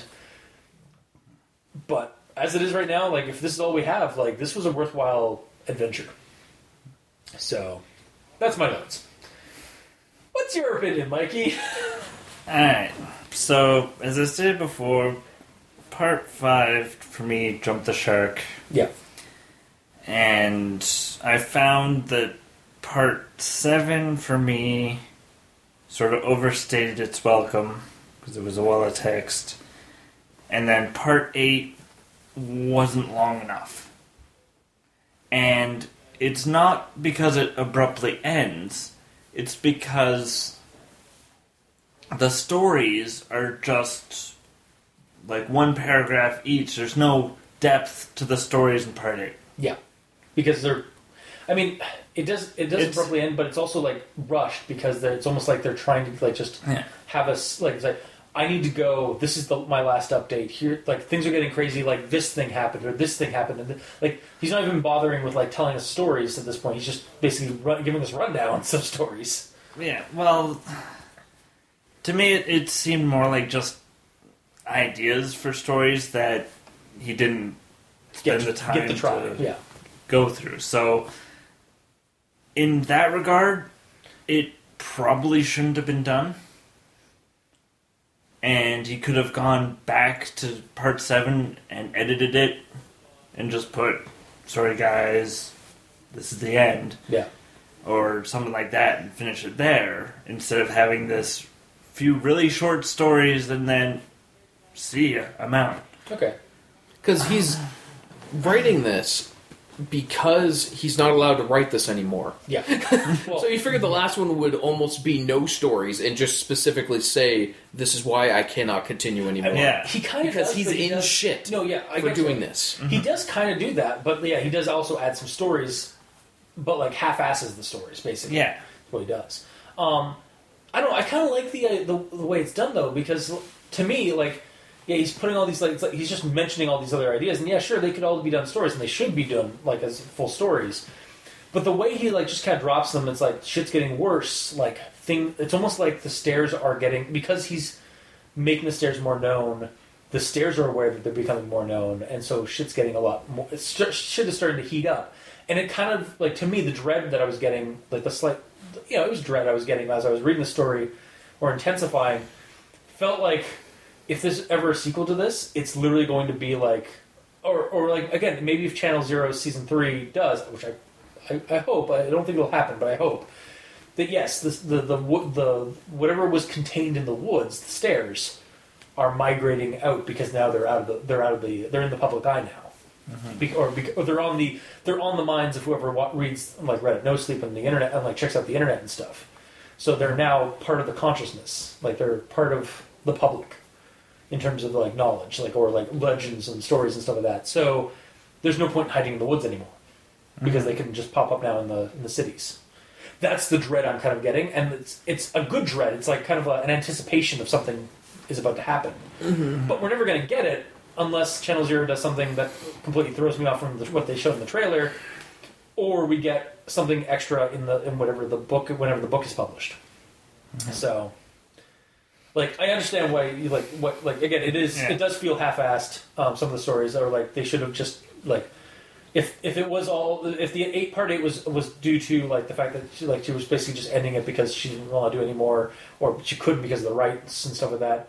I get that, and I think that it could have. Yeah, yes, it definitely could have been done. Like the 7th part could have been rewritten to like close it down. But the way Part 8 does, like, Part 8's there, it's not going away. Yeah. But so reading it, I didn't hate it. I enjoyed it, but I can understand why you wouldn't like it. Mm-hmm. Yeah. So I'm not going to recommend the whole series. Well, I'll recommend the first 4 parts, but it jumps the shark in number 5. All right, fair enough. So that's my recommendation. Fair. Okay. I found where it mentions about Sar actually getting in direct shit. Okay. I've been formally told that I am not to speak a word about them to anyone anymore. Okay. I have been formally told. No, I understand. Specifically. I think right after that one, it says that they don't know who's spreading the stories because they're telling everybody that. They're formally telling everybody that. Like, it was almost like there was a meeting and like they told everyone they are not to talk. Yeah, okay. Yeah, I read that. Okay. Yeah, I took it a different way when I first read it. Yeah, I agree with you though. Okay. But yeah, overall with the entire story, it's a lot of reading, and it honestly kind of leaves you with blue balls a little bit because it doesn't really progress enough for me to be satisfied with anything that's happening, because you don't, again, it's the same situation, you don't know enough. For all I know, there's like 20 or 30 different monsters and they're all different, but a lot of them are similar enough that they could be the same thing. And if I know that they're the same thing, then I can see that progression of this creature. But everything is kind of vague, and we don't get any answers to really anything, and it's a lot to read. So if you love to read, then go ahead and read it, but if you're a casual reader, you're not going to enjoy it, so don't. Alright. See, I mean, I've already said, like, that kind of, like, mentality, like, that's not horror. Like, that's fantasy, that's modern fantasy, that's urban fantasy, that's, I guess, just, yeah, modern fantasy. For, like, me, the unanswered questions, like, knowing, like, if I was to find out that all the creatures were like, yes, definite answer, they are all separate creatures that live in this biome, or yes, they are all connected to the creature, I no longer like the story as a horror story, because it is no longer a horror story, because you're not supposed to know all the answers. I'm not asking for all the answers, just some. I know, but I never want to know everything. I don't want to know everything. I get you, yeah. But I mean, like, the way you just described that, like, with, like, if you were to find out, like, you want to know, like, if all these creatures are connected or not, even that much, like, knowledge for me would, like, steal some magic about the horror of this. Because that's part of the what I like about horror, or like about this type of horror, is the fact that I don't know and I'm never going to know. Like, I'm actually okay with being blue-balled for this story, because that's horror. Or at least that's a type of horror that I enjoy. Yeah. And again, it's not for everyone. Like, as we can clearly show. Yeah. Like, I like for me. So, okay. So, recommend, don't recommend, and don't recommend. I don't know. I'm kind of in the middle, because I didn't hate it. I read it all, and I wasn't like, fuck. You know, I read it, and I enjoyed it enough. It's just, I want to know more. Yeah. Just even a little bit more, just because then I know what's happening. But it's also random. I don't know. I think, in terms of, like, wanting to know more, I want to know... I feel like every creature is a red herring. You know, it's like... Well, and that's the thing. We don't know if they are or not. But... honestly, for me, the expansion of like finding out that they are moving to cities or something, like even if it had been left off like that, like even if it ended like, but it's not. I know exactly. Like that would have been something I would have liked to know more about. Me too. But yeah, so like that part I agree. Yes. And like when it showed the flesh abomination, I connected the dots and went, oh, okay, that's why there's random body parts everywhere. That is an actual progression that I like to see. Yeah. But like, there's not enough of that. I don't want that explained too much more. I like that something's happening, but with the other creatures, you get almost nothing. Like the bear man is mentioned in like the first it's just a standard, one, and that's it. Yeah, he's never mentioned again. The fuzzy man, which could also be some of the faceless man and such, but I think that's not. I honestly don't think that's the point of the story. Like, and again, I think it's also like a preference thing, because like I enjoy just like going on YouTube or checking out like a Tumblr site that just has a bunch of random like encounter stories. No, I'm just... Let me really quickly just narrow this down. Okay. My problem with this is the main story is about the stairs. Yeah. And like it seems like from the get-go, the stairs are the big thing, and something's going to happen, and you're going to learn something about the stairs. You don't learn something. You just learn they're bad and stay away from them. And you learned that from the very first page. So it's not necessary to read past the first page, because the stairs don't get expanded on. Okay. Meanwhile, that's the main story. So no, I get you. Okay, so bottom line, like, I'm tentatively recommending it though. Yeah. Because I did enjoy it. It's just I want more. Yeah. Okay. Then I guess we leave with that, because so take it what you will. It's on Reddit No Sleep. It's on creepypasta.wiki. Actually, I think archived. And again, I don't like the way the trailer presents what is going to be happening in Channel Zero's Season 3, which is supposedly based off of aspects or ideas from this series. Mm-hmm. But I'm going to give it at least a check. I'm going to check it out to see if maybe the trailer's just really bad. And I'll judge for myself then. But yeah, like, check it out regardless, just to see what you thought. Like, I mean, these are all recommendations, but like, we're not telling you if not to check it out or not. So, are you heartbroken that I didn't like it or something? No. I'm just like, no, like again, we all have like different like ideas, or we all have different like opinions of like the story and stuff. Yeah. Like, and I definitely think it's because we all like different ways of storytelling and stuff. Generally speaking, you can't make something that every person likes. Yeah. And I mean, there's people that like different things, and that's just the way it is. I'm not shitting on you for liking it. I know. And when we finished part 1 through 4, I had this idea that basically this was either going to be just as good as the first 4 parts, or this was going to be a letdown. And for me, it wasn't a letdown, but for you guys, it seemed to be. Mm-hmm. Yeah, because I believe my recommendation last time was like, something's going to happen with the stairs, and we're going to learn something about it, because that seems to be the main focus, and we didn't get that. Yeah. So that's why I'm kind of like, eh. I'm not hating it, I'm just, eh. That's fair. So I guess, that's our recommendations as kind of up in the air and whatnot about it as it is. So yes, no, maybe so. Yes. Basically.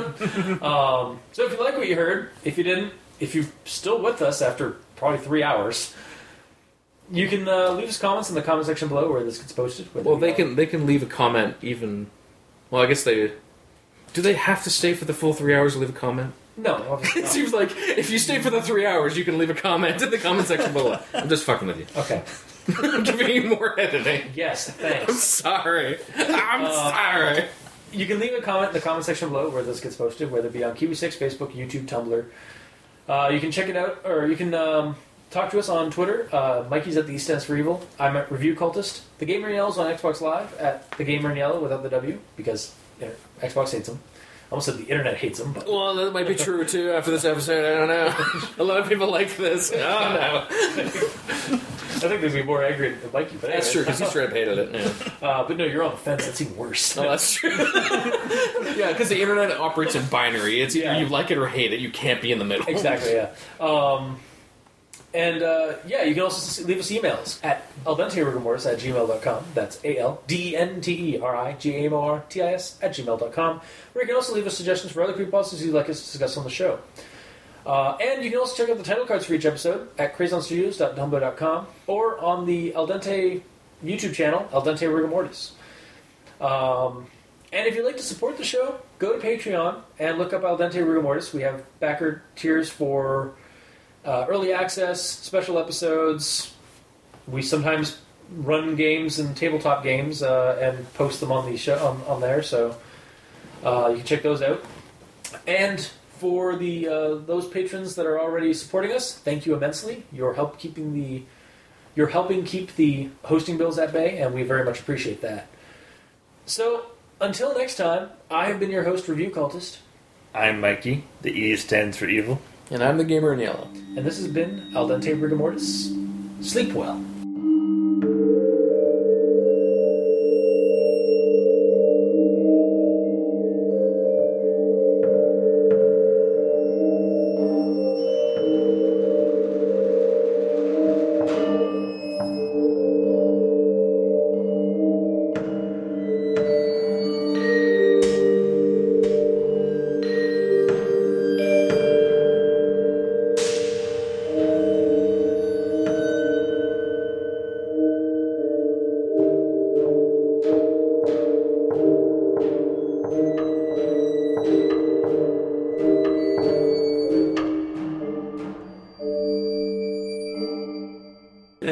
It's like when I did Duck Teeth for DuckTales. Oh, yeah. I did the entire lyrics of DuckTales, but like I retrofitted it to be Five Nights at Freddy's. It's like, trapped inside this pizza hell here at Fazbear's Duck Teeth. Boo! Because it's kind of Chica, right? Yeah.